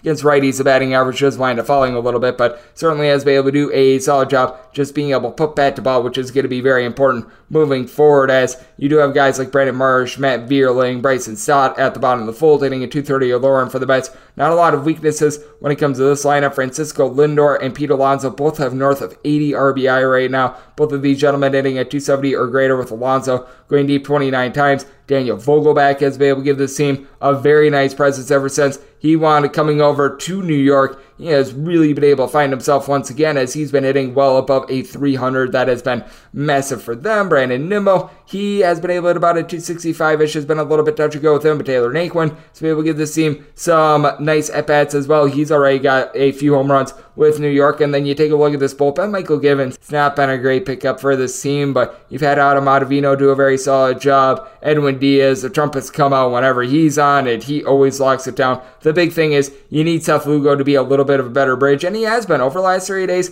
.86 ERA. I think that's going to be massive for a Mets team that over the last 45 days they have been in the top 10 in terms of bullpen ERA, and ever since the firing of Joe Girardi, Phillies have really been able to lock it down with their bullpen. Brad and Sir Anthony Dominguez, both of these guys have been able to do a solid job. Under the radar, Connor Brogdon has a sub-2 ERA. Corey Knebel has been solid in that 7th inning role. David Robertson, he's been able to do a nice job as well. I do think that once you wind up getting down to a 7, it's just a little bit too low. I did wind up setting my total at a 7.2 with these lineups, so I'm going to take a look at the over, and with the Mets, want to lay up to a -133 with them. 957, 958 on the betting board. It is the Chicago Cubs on the road facing off against the Cincinnati Reds. We're on to Cincinnati, and they're on to Justin Dunn, open to get her done for the Reds, and Keegan Thompson is on the bump for the Cubs. Cubs are between -135, -140 favorites, and between +120 and +125 your price on the Red Leg sign is your total over is -120 and the under is even. I set the Cubs at a -178.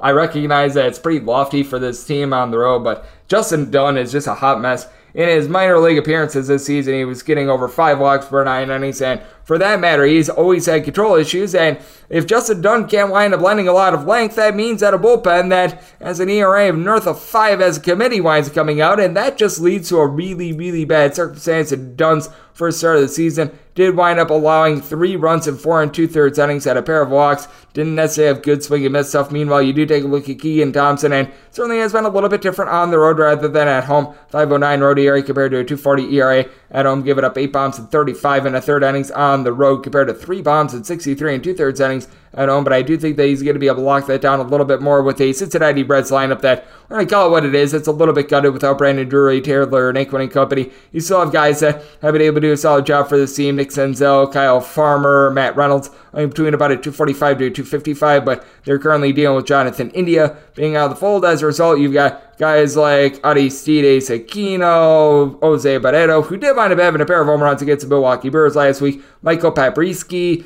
guys like this that are hitting a T15 or lower out there. Donovan Solano has been able to get on base as well. And then for the Cubs, you've got your 2 main mashers in Wilson Contreras along with Patrick Wisdom, combined 36 home runs entering into yesterday. And for Contreras, he and Ian Happ both north of a 350 on base. C.A. Suzuki has cooled off a little bit, but he's been able to do an okay job of being able to reach base. Franmil Reyes is now in the fold for the Chicago Cubs. That should be interesting to see what he winds up doing. You've been able to have Nico Horner reach base. He's hitting at 300, and while the Cubs sold off a lot of pieces at the deadline from the bullpen, Anderson Espinosa has been solid for them. he's got a sub-3 ERA. You have to rely a little bit more on someone like a Sean Newcomb now, which that's not necessarily too impressive for this bunch, but you still have quite a few guys that are able to come in, do a solid job. Rowan Wick over the last 35 days, he's got a sub-3 ERA, and then on the flip side for the Cubs, got so many guys like Revier, Sam Martin, Hunter Strickland, Dodi Moreta. You're able to go down the list of guys that are untrustworthy with north of 5 ERAs out there in the bullpen. It's really Alexis Diaz and not a whole heck of a lot else for them, so I do think that Keegan Thompson going to be able to go out there, land a relatively solid start. I think that Justin Dunn is going to knock himself out because he just gives up too many walks, and I think that that's going to cause for a little bit of a calamity here. Set my total at a 9.8. I'm looking over, but the Cubs was willing to lay up to a minus 178 on the money line. On the run line, I was willing to lay a price, finding it at a plus 115. I'm going to take a shot on plus money, laying a run and a half with the Cubs to go along with this total over 959, 960 on the betting board. The Milwaukee Brewers, they're on the road. They're facing off against the St. Louis Cardinals. Miles Mikolas is going to be going for the Cards, and Aaron Ashby is on the bump for the Brew Crew. The Brew Crew is anywhere between a plus 125 to a plus 130 underdog, minus 135 and minus 145. Your price on St. Louis, A to Z total. The over is minus 115. The under is minus 105, and I needed at least a plus 145 to take a shot on the Brewers, willing to lay up to a minus 144 with the St. Louis Cardinals, so I am in on them. With Miles Mikolas, he's just been a steady Eddie guy all season long. Not someone that's going to go out there,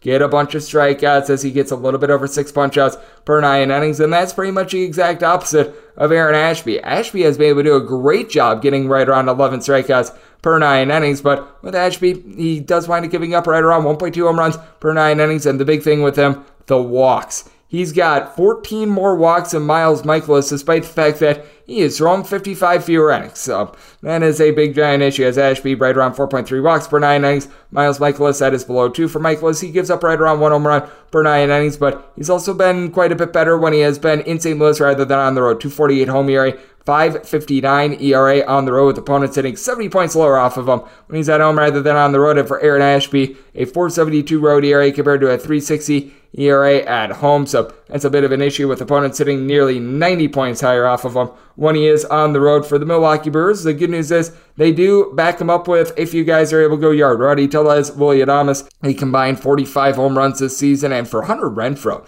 he's been able to go deep about once every 14 or so at-bats. You do have quite a few guys in that fold of, I would say, a 245 to a 255. Andrew McCutchen, Hunter Renfroe, I mentioned, Colton Wong, Christian Yelich, all guys are sort of in that fold. And then towards the bottom of the lineup, you do have Victor Caratini and guys like this hitting more around at 230 with a little bit of power. But for the St. Louis Cardinals, Paul Goldschmidt, Nolan Arenado, both have already went yard in this series. A combined 53 bombs for these two gentlemen. Goldschmidt right now the odds-on favorite to be NL MVP. And then you do need a few guys to be able to get healthy. Brendan Donovan being back full, that helps as he's hitting about a 280. It's been a little bit touch and go with Dylan Carlson and Lars Nootbaar. They're both hitting about a 240, but you take a look at Mr. Nootbaar and sounds very delicious for one, and for two, over the last 3 days, he has been hitting above a 300 with north of a 400 on base. Cardinals bullpen has been able to do a solid job all season long, with Ryan Helsley posting up a sub-2 ERA. Genesis Cabrera, Giovanni Gallegos have been relatively locked down guys.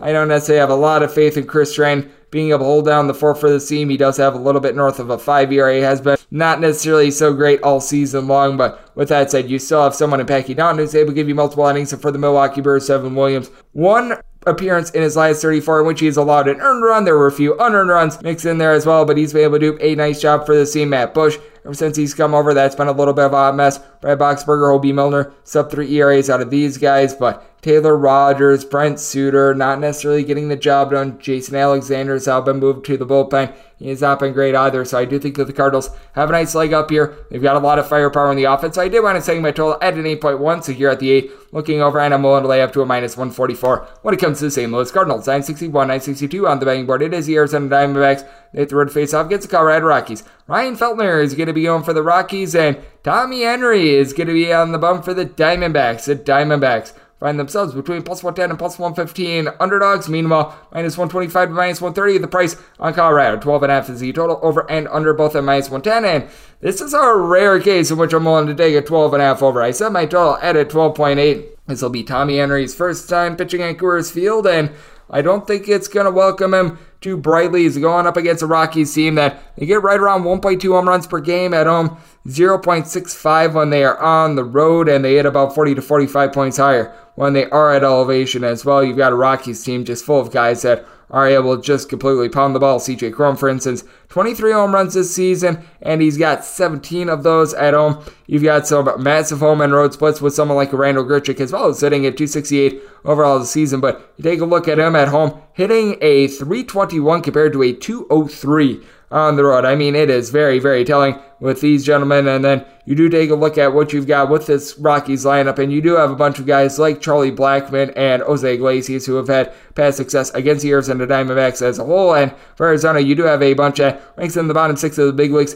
In terms of batting average, though, you've been able to see a couple guys be able to pick it up. Ketel Marte, Jake McCarthy, Josh Rojas. These guys sitting between about a 258 to a 272. Christian Walker not doing a great job of being able to get on base, as he, along with Carson Kelly, Geraldo Perdomo, Sergio Contra, Jordan Luplow, list goes on and on, of guys hitting at 220 or lower. But for Walker, 26 home runs. This is a Diamondbacks team that they get right around 1.3 to 1.4 home runs per game when they're on the road, compared to a little bit less than 1 home run per game when they are at home. Dalton Varsho wound up being out of the fold yesterday, but he's delivered 16 home runs, has been rock solid there. But for the Diamondbacks, they are dealing with Kyle Nelson being out of the fold in this bullpen. He has been able to do a nice job all season long. Joe Mantiply has posted up a sub-3 ERA, but someone like a Kevin Ginkel, north of an 8 ERA. Ian Kennedy has been okay, but Noe Ramirez, Edwin Uceta, guys like this, not necessarily so great. And for the Colorado Rockies, they've got a little bit of a lower bullpen ERA at home rather than on the road, but still leaves a little bit of something to be desired. Daniel Bard has been a little bit all over the place now. Nelson Lamet is someone that has been very good in his limited appearances thus far with the Colorado Rockies out of the bullpen, but Jake Bird, north of a 5 ERA. Carlos Aceves, he's posting up right around 428 to his credit. It's actually been quite a bit better over the last, we're going to call it 3 weeks or so, but I do think that there's going to be runs aplenty here, especially with having a younger guy in Tommy Henry, who thrown 12 career innings at the big league level. At the minor leagues, he was able to do a solid job, wasn't getting a whole bunch of swings and misses, but was able to lock down with his command. 5 walks in 12 innings in his 2 starts against the Pirates and the Cleveland Guardians, so not necessarily the world's stiffest of competition. I think going to elevation is going to be hurting him. And then for Mr. Feldner, he's got a 6 ERA thus far this season. Has actually been a little bit better at home rather than on the road. The big thing for him has been the depot, giving up right around 1.6 home runs per 9 innings. His walks per 9 is only right around about a 2.7. He's been able to get a few strikeouts with nearly 8 punch-outs per 9 innings. So I do give the leg up to the home team of Colorado. They've got some of the most demonstrative home and road splits out there in the league. So one lay up to a minus 136 with the Rockies. Semi-total at 12.8 as well. So looking over to go along with the Rockies. 963, 964 on the betting board. The Pittsburgh Pirates are on the road facing off against the San Francisco Giants. Alex Wood is going to be going for the Giants, and Zach Thompson is on the bump for the Buccos. The Buccos are an underdog of an 8-14 plus 195 and plus 205. Meanwhile, between minus 220 and minus 230, your price on San Francisco. 8.5 to 8 is your total on the 8. The over is minus 120. The under is even on the 8.5. The under is minus 120, and the over is even. And if you're looking at the run line, it is minus 110 to lay a run and a half with the Giants, and I was willing to lay up to a minus 125 on that run line of the Giants. That is where I'm going to be looking. Got a guy in Alex Wood that has been a little bit unlucky this far this season. You take a look at the north of 4 ERA, and it just doesn't wind up adding up. He's been giving up right around a home run per 9 innings. His strikeouts per 9 rate, about an 8.8 to an 8.9, so he's been relatively respectable there. And to his credit, his ERA is a full point lower when he is at home rather than on the road. But the 4.17 ERA, it goes with a fielding independent of a 3.43. So I do think that things are going to iron out, especially with him only giving up right around 2 walks per 9 innings. Meanwhile, you do take a look at Zach Thompson, and has been a case in which he has been giving up a lot of hard contact. The deep ball has been his main bugaboo, as he does rank in the top 8 in the big leagues in terms of home runs surrendered this year with 1.6 home runs per 9 innings. He has a 5.08 ERA and a fielding independent that is higher than that due to all the hard contact, only getting right around 6.2 strikeouts per 9 innings, and more concerning than that, right around 3.5 walks per 9 innings. I will say this about Thompson: he had north of a 9 ERA in the first month of the season. Ever since then, has been a little bit better, but feels like after he wound up having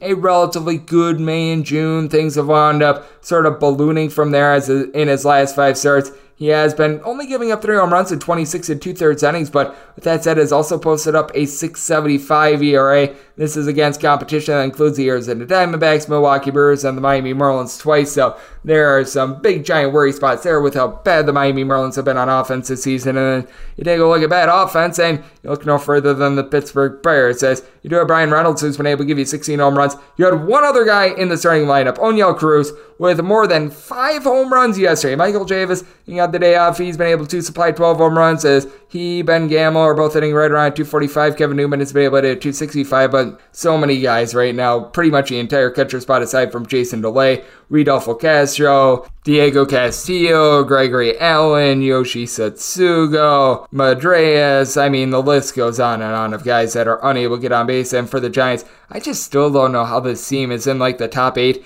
in terms of runs scored on a per game basis. I mean, you do have quite a few guys hitting in between, I would say, about a 245 to a 255, and someone like a Jock Peterson, Thairo Estrada, J.D. Davis. Estrada's actually hitting more like a 265, Tommy La Stella. Also in that fold, Luis Gonzalez. He's been able to give the team a 265 average as well, but I mean, for Jock Peterson, he's been able to go deep 17 times. He's been able to do a very solid job. And then on top of that, you've got one other guy that's been able to give you more than 12 home runs thus far this season, and Wilmer Flores, and that is about it.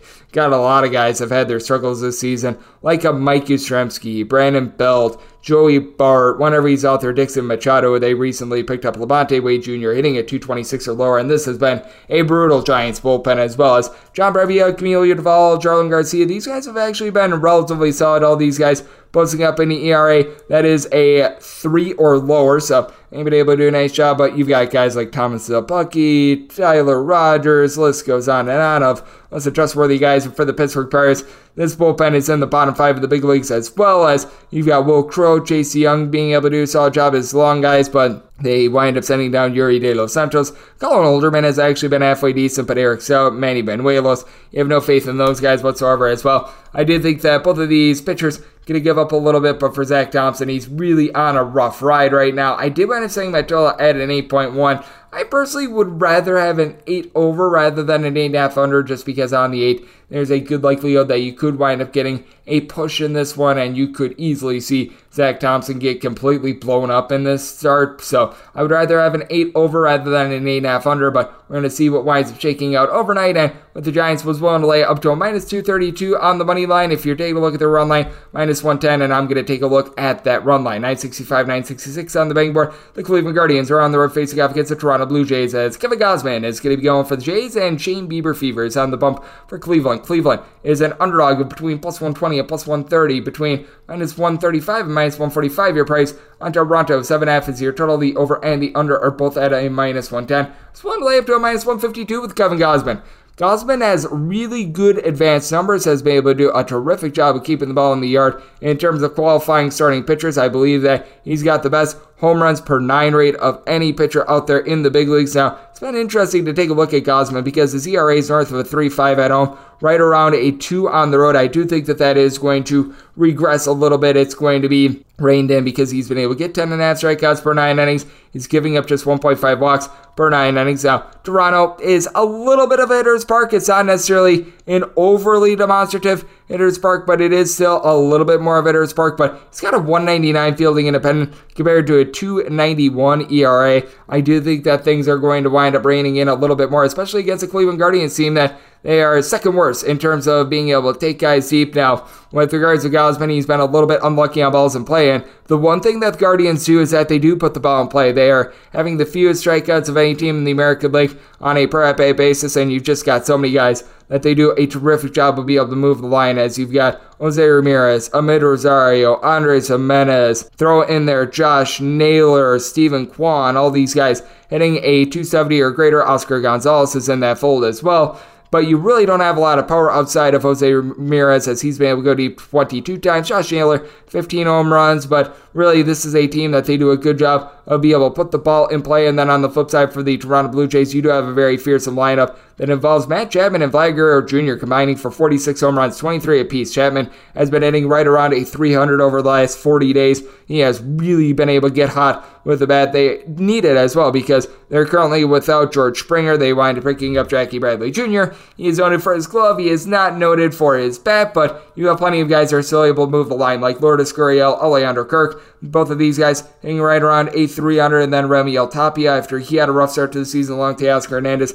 Both of these guys for the season hitting above 270 over the last 2 months. Both of these guys hitting above a 300, and the Blue Jays bullpen has been very underrated. Now, they had to burn through a lot of bullpen pieces yesterday. Jordan Romano, Yimi Garcia, Anthony Bass all wound up having a pitch yesterday, and all these guys are posting up a sub-3 ERA, but you've had Adam Simber, who he also threw yesterday, threw 12 pitches, so he's been able to do a nice job with regards to this bunch. Trent Thornton has been able to show some signs of life as well, and then for the Cleveland Guardians, it's been a relatively solid bullpen of their own, as Nick Sandlin, Trevor Seaven, both of these guys have been able to provide a sub-3 ERA. Emmanuel Clase has been one of the most lights-out closers that we've seen in quite some time, so I do think that this is going to be a case in which we do see some relatively solid pitching, but the question is, what form of Shane Bieber are we going to be getting? Because there was a stretch in, I would say, June until very late July in which he wound up giving up 3+ runs in 5 out of 6 starts. Ever since then, he has really been able to rein it in. How about giving up 2 runs or fewer in 4 out of his last 5 starts?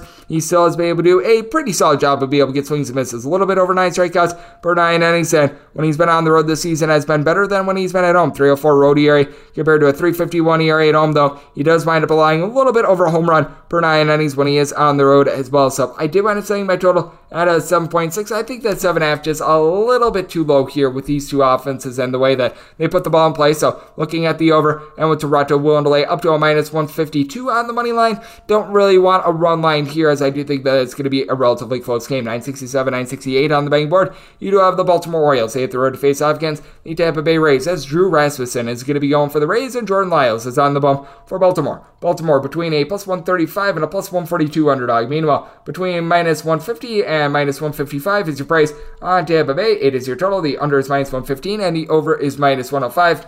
Did wind up saying my total at 7.3, so I'm going to be willing to dive under. I was willing to lay up to a minus 146 on the money line of the Tampa Bay Rays. If you're looking at their run line, you're finding it anywhere between about a plus 135 to a plus 140, so this is going to be a little bit more of a wait-and-see case because I would need at least about a plus 145 to be able to take a look at their run line, and with the Orioles, I'm willing to take them as long as I'm able to get more like a plus 145-ish right now. We're finding it at a plus 140, and I would suspect that we could wind up seeing a little bit of money come in on the Baltimore Orioles, so I'm a little bit TBD as to what we're going to be taking with regards to the money line, but with regards to the total, I did wind up saying my total at 7.3. I've been very impressed by what we've seen out of this Baltimore Orioles bullpen all season long. They do wind up trading away Ode Lopez at the trade deadline, but you still got Cionel Perez, Felix Bautista, Keegan Aiken, Joey Kriebel, Dylan Tate, all providing a sub-275 ERA. Now, the big fear that you got is that Jordan Lyles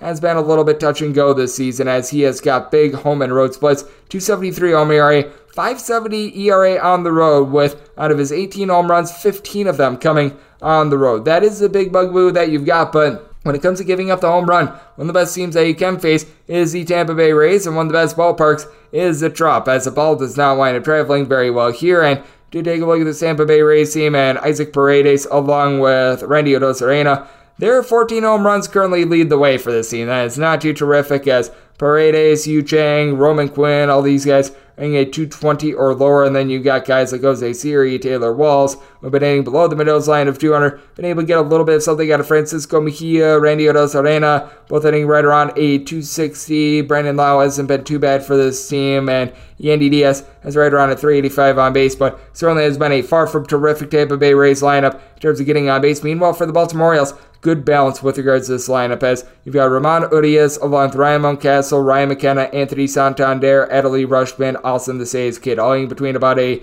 250 and a 265 with Santander, being able to supply 20 home runs. Mountcastle, 17 of them.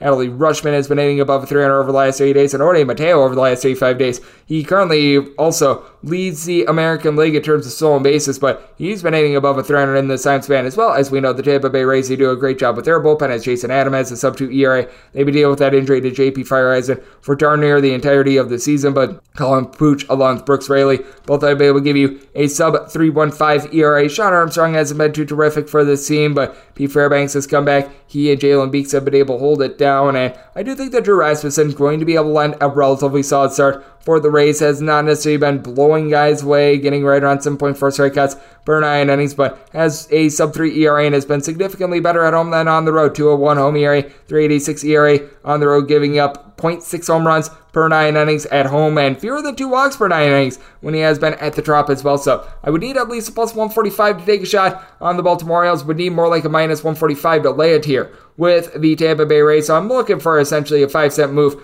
either way. And when it comes to the total, set my total at 7.3, so looking under as well. We go 969, 970 on the betting board. It is the Detroit Tigers. They hit the road. They're facing off against the Chicago White Sox, as Lance Lynn is going to be going for the Sox, and Tyler Alexander is going to be on the bump for Detroit. Detroit is a pretty sizable underdog, anywhere between plus 170 and plus 175. Meanwhile, for the White Sox, you're finding them between minus 190 and minus $2. 8 to 8.5 is your total. On the 8.5, under is minus 120. The over is even. On the 8, the over is minus 120, and the under is even. I set my total at 8.6. For one, you've got the White Sox righty and lefty splits. When they do wind up going up against a righty, they're still relatively solid at being able to get on base. This is a White Sox team that, by and large, as a collective, they have been able to really do a good job of being able to move the line. As when he's out there, Tim Anderson, because he's been dealing with suspension and what have you, along with Luis Robert, Andrew Vaughn, Jose Abreu, all these guys hitting at least a 295, and Eloy Jimenez has been able to come along for the ride as well, hitting nearly a 300 as the team hits a 257 overall. But you take a look at what they wind up doing against lefties. This batting average winds up climbing to a 272, and their home runs on a per at-bat basis as well. That winds up going up north of 50% against southpaws as well. So I do think that that's important to take a look at, especially with the fact that you got a White Sox team with a little bit of a power outage. Jose Abreu, Andrew Vaughn, Luis Robert, all between 12 and 14 home runs. These are the only guys that have been able to give you a double-digit amount of homers all season long. White Sox in the bottom 6 of the big leagues in terms of home runs on a per-game basis. Bullpen has been looking a little bit better for the team. Liam Hendriks, along with Kendall Graveman, have been your two most reliable guys, but you've had Reynaldo Lopez provide a sub-3 ERA. It's been a little bit more touch and go the last few weeks for Jimmy Lambert, but he still has been able to give you a sub-4 ERA. Problem has been deal with some injuries. Someone like a Kyle Crick just has not been healthy all season long. That has really hurt them. And then you got guys like Matt Foster or Joe Kelly who have been albatrosses. And for the Detroit Tigers, the team ranks in the top 6 with regards to bullpen ERA. Willie Peralta has been able to do an amazing job. Joe Jimenez, Alex Lang, Andrew Chafin, Jose Cicerno, all providing a sub-3.3 ERA. Jason Foley, you're able to throw him in that fold as well. And take a look at Tyler Alexander. He, in his last start, actually looked very solid, giving up 2 runs over the course of 7 innings against the Cleveland Guardians. And for that matter, he has given up 2 earned runs or fewer pretty much in every one of his appearances, whether that be a start or coming out of the bullpen, since he did wind up coming off the injured list. So that has been able to give this team a very nice boost.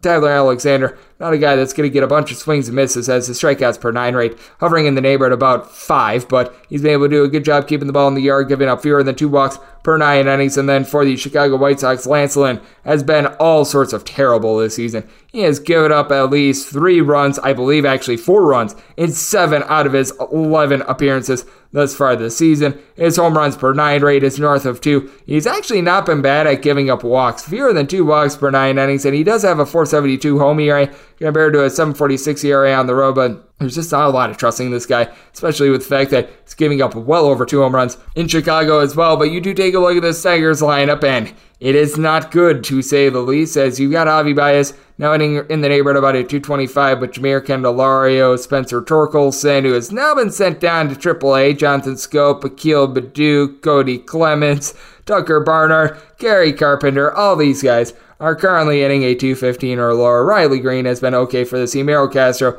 he's able to move the line as well, but Javi Baez with his 11 home runs, most on the team, so that is a big giant issue in and of itself as well, though I do think that Alexander could be able to lend a relatively solid start. If there's anyone that could get this Tigers offense going, it is our good friend Lance Lynn. I did wind up saying my total as a result at an 8.6, so this is a rare spot in which I'm looking at a Tigers total over on the road as they're averaging right around 2.7 runs per game, but I think that lowly of Lance Lynn, and with the Tigers, as long as I was getting plus 160 or greater, was willing to take a shot here, we are certainly there. So, looking Tigers and looking over. 971, 972 on the betting board. It is the Oakland A's. They're on the road facing off against the Houston Astros. Christian Javier is going to be going for the Stros, and Cole Irvin is on the bump for Oakland. Oakland, and between a plus 215 to a plus 230 underdog. Between minus 255 and minus 265 your price on Houston. 8 is the total. Over is anywhere between even and minus 110. The under anywhere between minus 110 and minus 120. And I made Oakland a plus 188 underdog. Anything north of a plus 190, I was willing to take a shot. Now, with Cole Irvin, he has certainly been better at home rather than on the road, as Cole Irvin has been absolutely masterful in the city of Oakland, posting up a $1.66 ERA compared to a .458 on the road. But by and large, he's been able to have a lot of success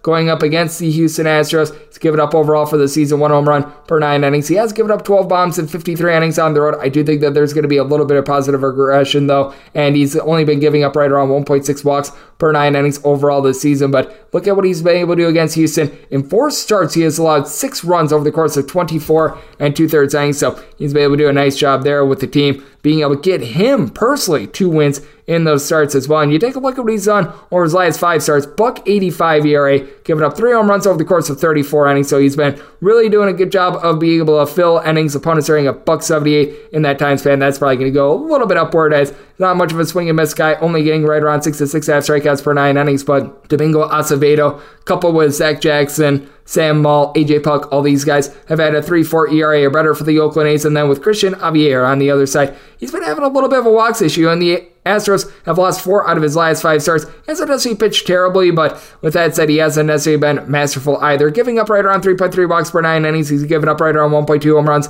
per 9 innings. You take a look at what Javier has been able to do in Houston. Better than on the road. 260 home ERA, 380 ERA on the road, though he has given up a little bit over 1.5 home runs per 9 innings when he has been at home. Good news is he is facing off against the Oakland A's, and Seth Brown has been able to do a solid job for this A's team. He's been able to go deep 17 times, and then you've got Ramon Laureano and Sean Murphy have been able to provide a combined 25 home runs as well. But among players that have gotten at least 25 at-bats thus far this season, nobody above a 244. Now, I will say, for the Oakland A's, they've been able to have a little bit of a better batting average when they've been on the road rather than at home because of how pitcher-friendly it is in Oakland. But guys like Chad Pinder, Murphy, I mentioned earlier, Elvis Andrews, Seth Brown, all these guys are in between about a 230 to a 240, and they're really your top hitters. Meanwhile, for Houston, they bring in Christian Vasquez. He's hitting right around 275 at the catcher spot. That has been very big for them. Yoli Gurriel has had his ups and his downs this season, but he, Kyle Tucker, Jeremy Pena, Alex Bregman, all in between about a 245 to 255. You've got Bregman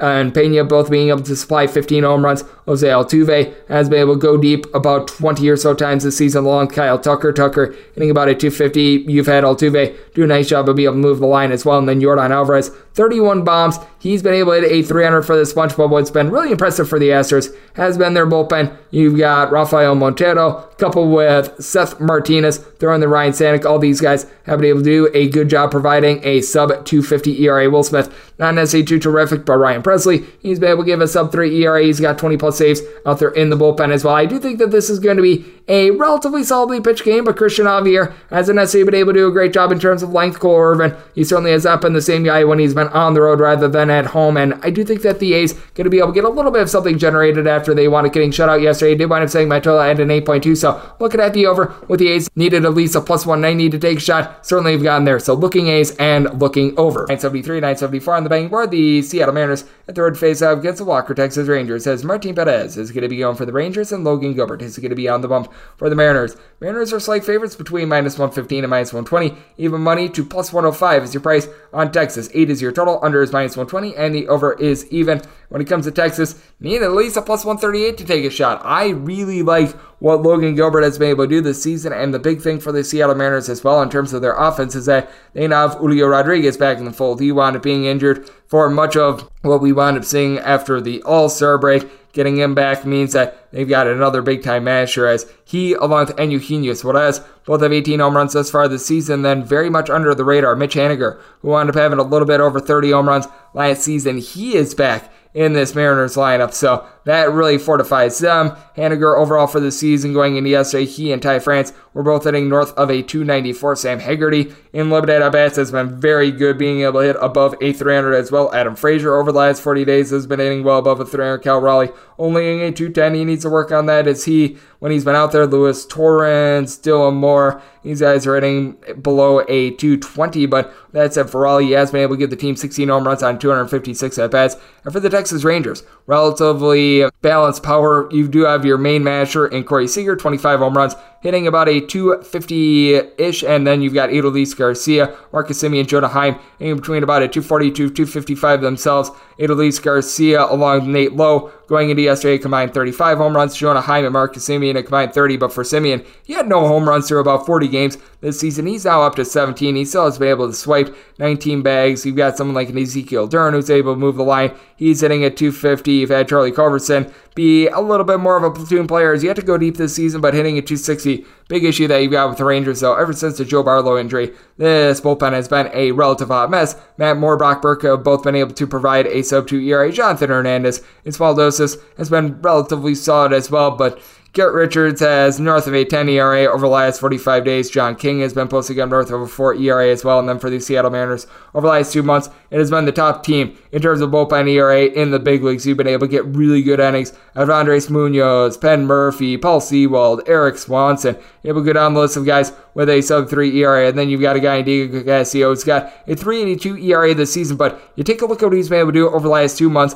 That is a sub-2 ERA. So it's really been the Mariners putting it all together in terms of their pitching. And then you do have Martin Perez, who's going to be getting the start in this one. And he has been a rock solid for the Rangers in terms of not giving up the deep ball. He overall for the season giving up in the neighborhood of about 0.6 home runs per 9 innings. He's been able to reduce the walks as well, giving up just over 2.2 walks per 9 innings. Has been relatively solid home and road as well. As a matter of fact, he's actually been a little bit better at home. 270 home ERA, 297 ERA on the road, with opponents sitting at 235 off of him. And then Logan Gilbert has really put it together as well. Giving up a little bit too much of the deep ball, 1.2 home runs per 9 innings, but he's also faced off against the Houston Astros a lot, and his road ERA is actually significantly better than his home. 3.01 road ERA, 4.06 home ERA, despite the fact that he's giving up a couple more deep flies at home. He has been able to do a good job being able to mow them down. I do think that Gilbert going to do a nice job against the Rangers, and I think that the bullpen is going to push this one over the top for the Seattle Mariners, as I did wind up setting my total at a 6.8. I am looking under in this spot, and when it comes to Seattle, want to lay up to a -138 with them. 975, 976 on the betting board. It is the Minnesota Twins. They have the road face off against the LA Angels, as Tucker Davidson is going to be going for the Angels, and Chris Archer is on the bump for Minnesota. Minnesota between a -125 to a -130 favorite, between +110 and +118 is your price on the Angels. 8.5 to 9 is your total on the 8.5. Over is -125. The under is +105 on the 9. The under is -120, and the over is even. When it comes to Minnesota, I was willing to lay up to a -126 with them. So we're pretty much at my max with regards to what I'm willing to lay, but I'm willing to lay right around a -125 with them. Chris Archer, not a guy that's going to go deep. He has won 5 innings or fewer in every one of his starts, and the big thing for him, just being able to keep a little bit of command, because he's been giving up in the pocket about 4.4 walks per 9 innings. That is a little bit concerning, but he's been able to give up only about 1.1 home runs per 9 innings. He's been able to be a relatively solid 5-inning guy whenever he's not going up against the Milwaukee Brewers, and he has been a little bit more shaky when he has been on the road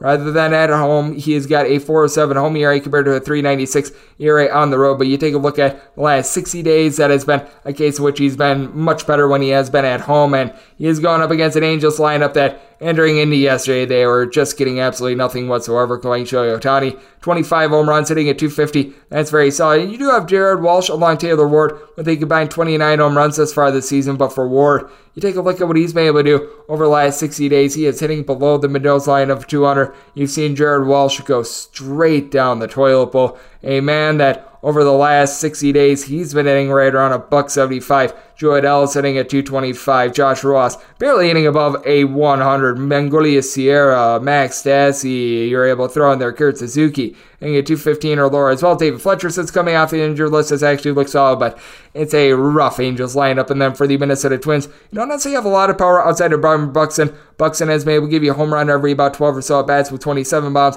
only a 225, but has been solid in that category. But you do have Ode Polanco right around a 340 on base. He's been able to go deep 15 times. And then Jose Miranda, Carlos Correa, Gio Urshela, all these guys have been able to supply between 11 and 13 home runs. When it comes to Miranda, he's been able to hit well above a 300 over the last 35 days. Carlos Correa, Gio Urshela hitting between about a 260 to a 270. Gilberto Cecchino has been able to hit 275. Nick Gordon, when he's been out there, he's been able to move the line as well. For the Minnesota Twins, been a little bit touch and go in terms of their bullpen. They've been dealing with a little bit of an injury to Giovanni Morin, but still have guys. They're able to go out there and do a solid job. Ode Lopez along with Michael Fulmer both come in at the trade deadline. With Lopez, he's been posting up a $1.72 ERA with 20 plus saves thus far this season. You get Emilio Pagan, Caleb Theobar out there. They've got north of a 4 ERA, but better than what the Angels could say is Ryan Tepera, Aaron Loop, their 7th and 8th inning guys. Both of them posting up north of a 3.5 ERA. Been able to get some good innings out of Jimmy Harrigan, but when it comes to Tucker Davidson, I have no faith whatsoever that he's going to be able to go out there and deliver a solid start. First start against the Seattle Mariners since getting acquired, gives up 6 runs over the course of 4 innings.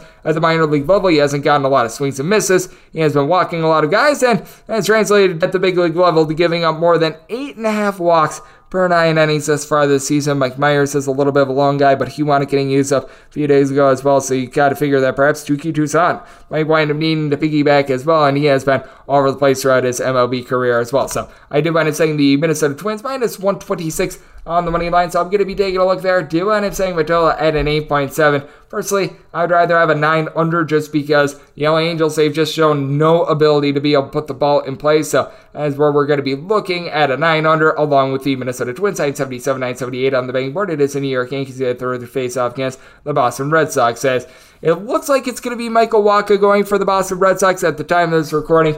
It is off the board because the Red Sox, they're still deciding whether or not it is going to be Mr. Wacha, and it is Jameson Taillon who's going to be on the bump for the New York Yankees. I've got my handicap for this game, figuring that it is going to be Wacha versus Taillon, and set the Yankees minus 142 favorites and a total of 9.1, which means a 9 or less. I'm looking at an over 9.5 or higher to the under for Jameson Taillon. He has been money for the Yankees all season long, an 11-2 record, and despite the fact that he's had some relatively rough starts recently, the team has still been able to win for him, as they're 4-1 in his last 5 starts, and overall this season, I believe that they have been as sterling as anyone, as 17-5 is the record when he does wind up taking the mound this season. Now for Jameson Taillon, he does need to rein it in a little bit more on the road. 439 road ERA, giving up 10 home runs in 53 and a third innings. His strikeouts per 9 rate when he's on the road is hovering in the neighborhood of 7 now. What Taillon does a very good job of not allowing walks, right around 1.7 walks per 9 innings, and he has faced off against the Red Sox twice, giving up 7 runs in 11 innings, so they're going to need a little bit more there. Meanwhile, for Michael Wacha, if he does wind up making the start, it'll be his first since really June 28th, so it has been a while for him, but when he's been out there, he's been very solid. A 2.69 ERA, including a $1.39 ERA at home. A little bit of a small sample size, 6 starts, 32 and a third innings overall, but he has been giving up at home fewer than 3 walks per 9 innings, 3 bombs in those 32 and a third innings with a 191 opponent's batting average, so he's only been able to get in the pocket of about 6.5 strikeouts per 9 innings. I do think that that's going to be going northward, especially when you face off against a New York Yankees team that they've got all this firepower. As Aaron Judge entering into yesterday, 46 home runs. You've got Anthony Rizzo back, 27 bombs, and then on top of that, Jose Trevino, DJ Turner Up LeMahieu, Josh Donaldson, all these guys have been able to give you double-digit amount of bombs. LeMahieu, north of a 380 on base. Jose Trevino's hitting a 265. Isaiah Canero-Falefa's hitting a 265. Gleyber Torres, 16 bombs, hitting a 250. And then for the Boston Red Sox, pair of guys from Rafael Devers and Xander Bogaerts that have been able to hit above a 3. Devers is really the lone guy that has been able to deliver consistent power, though, as he's been able to slug out 24 home runs, JD Martinez had a very good day on Friday for Boston, but over the last 45 days, he's been hitting below $1.75. We got Tommy Pham with 14 home runs. He brings a little bit of power, but for the Boston Red Sox, bullpen has been all sorts of shaky. John Schreiber has been able to supply a sub-2 ERA, but they're picking up Jurisic Familia. He is Spanish for blown save. That is not what you want for this team. Darwinzon Hernandez has an ERA that's literally right around 20. Ryan Brazier, Matt Barnes north of a 5 ERA. Tanner Houck, whenever he's been out there, has been relatively solid, but they're going to be without him in this game as well, so that's an issue. And for the New York Yankees, Clay Holmes has done north of 5 ERA over the last 3 days. That's a little bit of an issue. Lucas Luque has been solid, though. He, Wandy Peralta, both of these guys have been able to supply a sub-3 ERA all season long. And Aroldis Chapman starting to find himself a little bit as well. As Albert Abreu also has a sub-3 ERA. So if we do wind up getting Taillon versus Michael Wacha, making the Yankees minus 142 on the money line, we need at least a plus 125 to take a look at that run line. And 9 or less looking over 9.5 prior to the under. And we wrap things up with my DK Nation pick, 979, 980 on the betting board. The Kansas City Royals going to be playing those to the LA Dodgers, as Tyler Anderson is going to be going for the Dodgers, and you've got Brady Singer open to make the Dodgers sing the blues for the Royals. Royals are finding themselves as underdogs, no shocker here, anywhere between plus $2 and plus $2.10. Meanwhile, anywhere between minus $2.25 and minus $2.40 is your price on the Dodgers side. Is your total over and under are both at minus 110, and the DK Nation pick going to be centered around the total. Set it at a 7.7. Brady Singer, since getting recalled from the minor leagues a little bit earlier this season, he has been able to do a relatively supreme job for this bunch. And speaking of doing relatively supreme jobs, how about what Tyler Anderson has been able to do this season for the Dodgers? Has come out of nowhere, and he has been a master of command, giving up fewer than 2 walks per 9 innings. He's got a sub-3 ERA, wound up being a part of a shutout effort against the Colorado Rockies at Coors Field a few weeks ago as well. This guy has been nothing short of amazing for the LA Dodgers, and really when it comes to Tyler Anderson, what has been impressive about him is that his game has been able to travel from home to road as well. He's got a relatively equal ERA when he has been in both environments. Meanwhile, you do take a look at Brady Singer, and the big thing for him has been he has been able to reduce on the walks as well, as he has given up fewer than 2.5 walks per 9 innings since he has been recalled. And for Singer, he is backed up by a relatively bad bullpen as Josh Shamon. He's been posting up right around 4.50 ERA. Joe Payamps, he has seen a rise in his ERA. Amir Garrett has been a little bit better recently, but he still has been giving the team north of a 4.5 ERA as well. But 366 fielding independent for Brady Singer, and it has been a relatively impressive run for him as well. As, like I mentioned, he wound up having a relatively bad start to begin the season, but you take a look at what he's been able to do really ever since the beginning of the month of July, and it has been relatively impressive. Last 7 starts, he has a 2.45 ERA in that time span, giving up 4 home runs over the course of 44 innings, and he's backed up by a lineup that has been able to do some things. Vinny Pasquantino has been able to hit about a 2.85 for this bunch over the last 30 days. He's been able to do a good job of being able to put bat to ball as well. You've been able to have Bobby Witt Jr. give you 15 home runs. He's been someone that's been able to hit a little bit above a 250 as well. And then you do have Salvador Perez. He's not been able to hit for average. He's been able to do a solid job of being able to go yard. Nick Prado needs to pick it up in terms of his batting average. Kyle Isabel as well. So you do have a couple albatrosses, although I will say MJ Melendez, he's been able to go deep 5 times over the last 2 weeks for this bunch as well. And then you do take a look at the LA Dodgers and Mookie Betts, 25 plus home runs, hitting at 270. That has been rock solid for this team. You go a little bit further down the line, and you've really been able to have good production out of Gavin Lux, who's been able to hit just below a 300. His on base has been solid, but you do have Austin Barnes, Cody Bellinger, Max Muncy all hitting a 220 or lower. Trace Thompson has actually been able to do some very good things for the team. I don't know if that's going to last. Obviously, we know that Trey Turner along with Freddie Freeman, they are mainstays. Both of these guys have been able to slug out 15 plus home runs. Both of these guys have been able to do a nice job. But for the LA Dodgers entering into Saturday, they had allowed 3 runs or fewer, and I believe it was 19 out of their last 25 games. They have really been locking down. They've got the top bullpen ERA in the National League, as Yancy Almonte currently unavailable for the team, but along with that, you do have someone in Caleb Ferguson who is not allowed an earned run really ever since he wound up being brought off of the injured list. You've had Evan Phillips provide a sub-2 ERA, Alex Vesia right around 3 ERA, Craig Kimbrell. He has not been too terrific for this bunch, to say the least, but you have been able to get some very good bullpen pitching overall from this team, and I do think that it is a case in which the Royals are going to be able to get a great start out of Brady Singer to be able to reduce on the amount of bullpen pitching they're going to have there. As a matter of fact, Singer, we may recall, he had the 7 scoreless innings against the New York Yankees a few weeks ago, so he has proven that he's able to do it against good competition. So the DK Nation pick is going to be on the under in this spot. Set my total at a 7.7. And when it comes to this situation, as long as I'm able to get north of plus 202, and right now, seeing as high as plus 210 out there, want to take a shot on the Royals with a plus price. And that will wrap things up for the Sunday edition of the Baseball Betting Show, now part of the VSiN Family Podcast. Big thanks to Lauren Campbell of Nesson for joining me in the last segment. If you do like hearing from this fine podcast, the Baseball Betting Show, you're able to subscribe wherever you get your podcasts, Apple Podcasts, Google Play, Spotify, Stitcher, and TuneIn. If you've got a question, comment, segment idea, what have you for this podcast, you do have one or two ways we offer this in. First one is my Twitter timeline at GUnit_D1. Keep in mind, letters EM, they mean does not matter. As per usual, please do send these into the timeline. The other way, it is via an Apple Podcast review. If you rate this podcast 5 stars, it is very much appreciated. From there, you're able to fire whatever you'd like to hear on this podcast. So I have that 5-star review coming at you guys every single day throughout the baseball season. That means I'm coming at you once again tomorrow. Thank you so much for tuning in.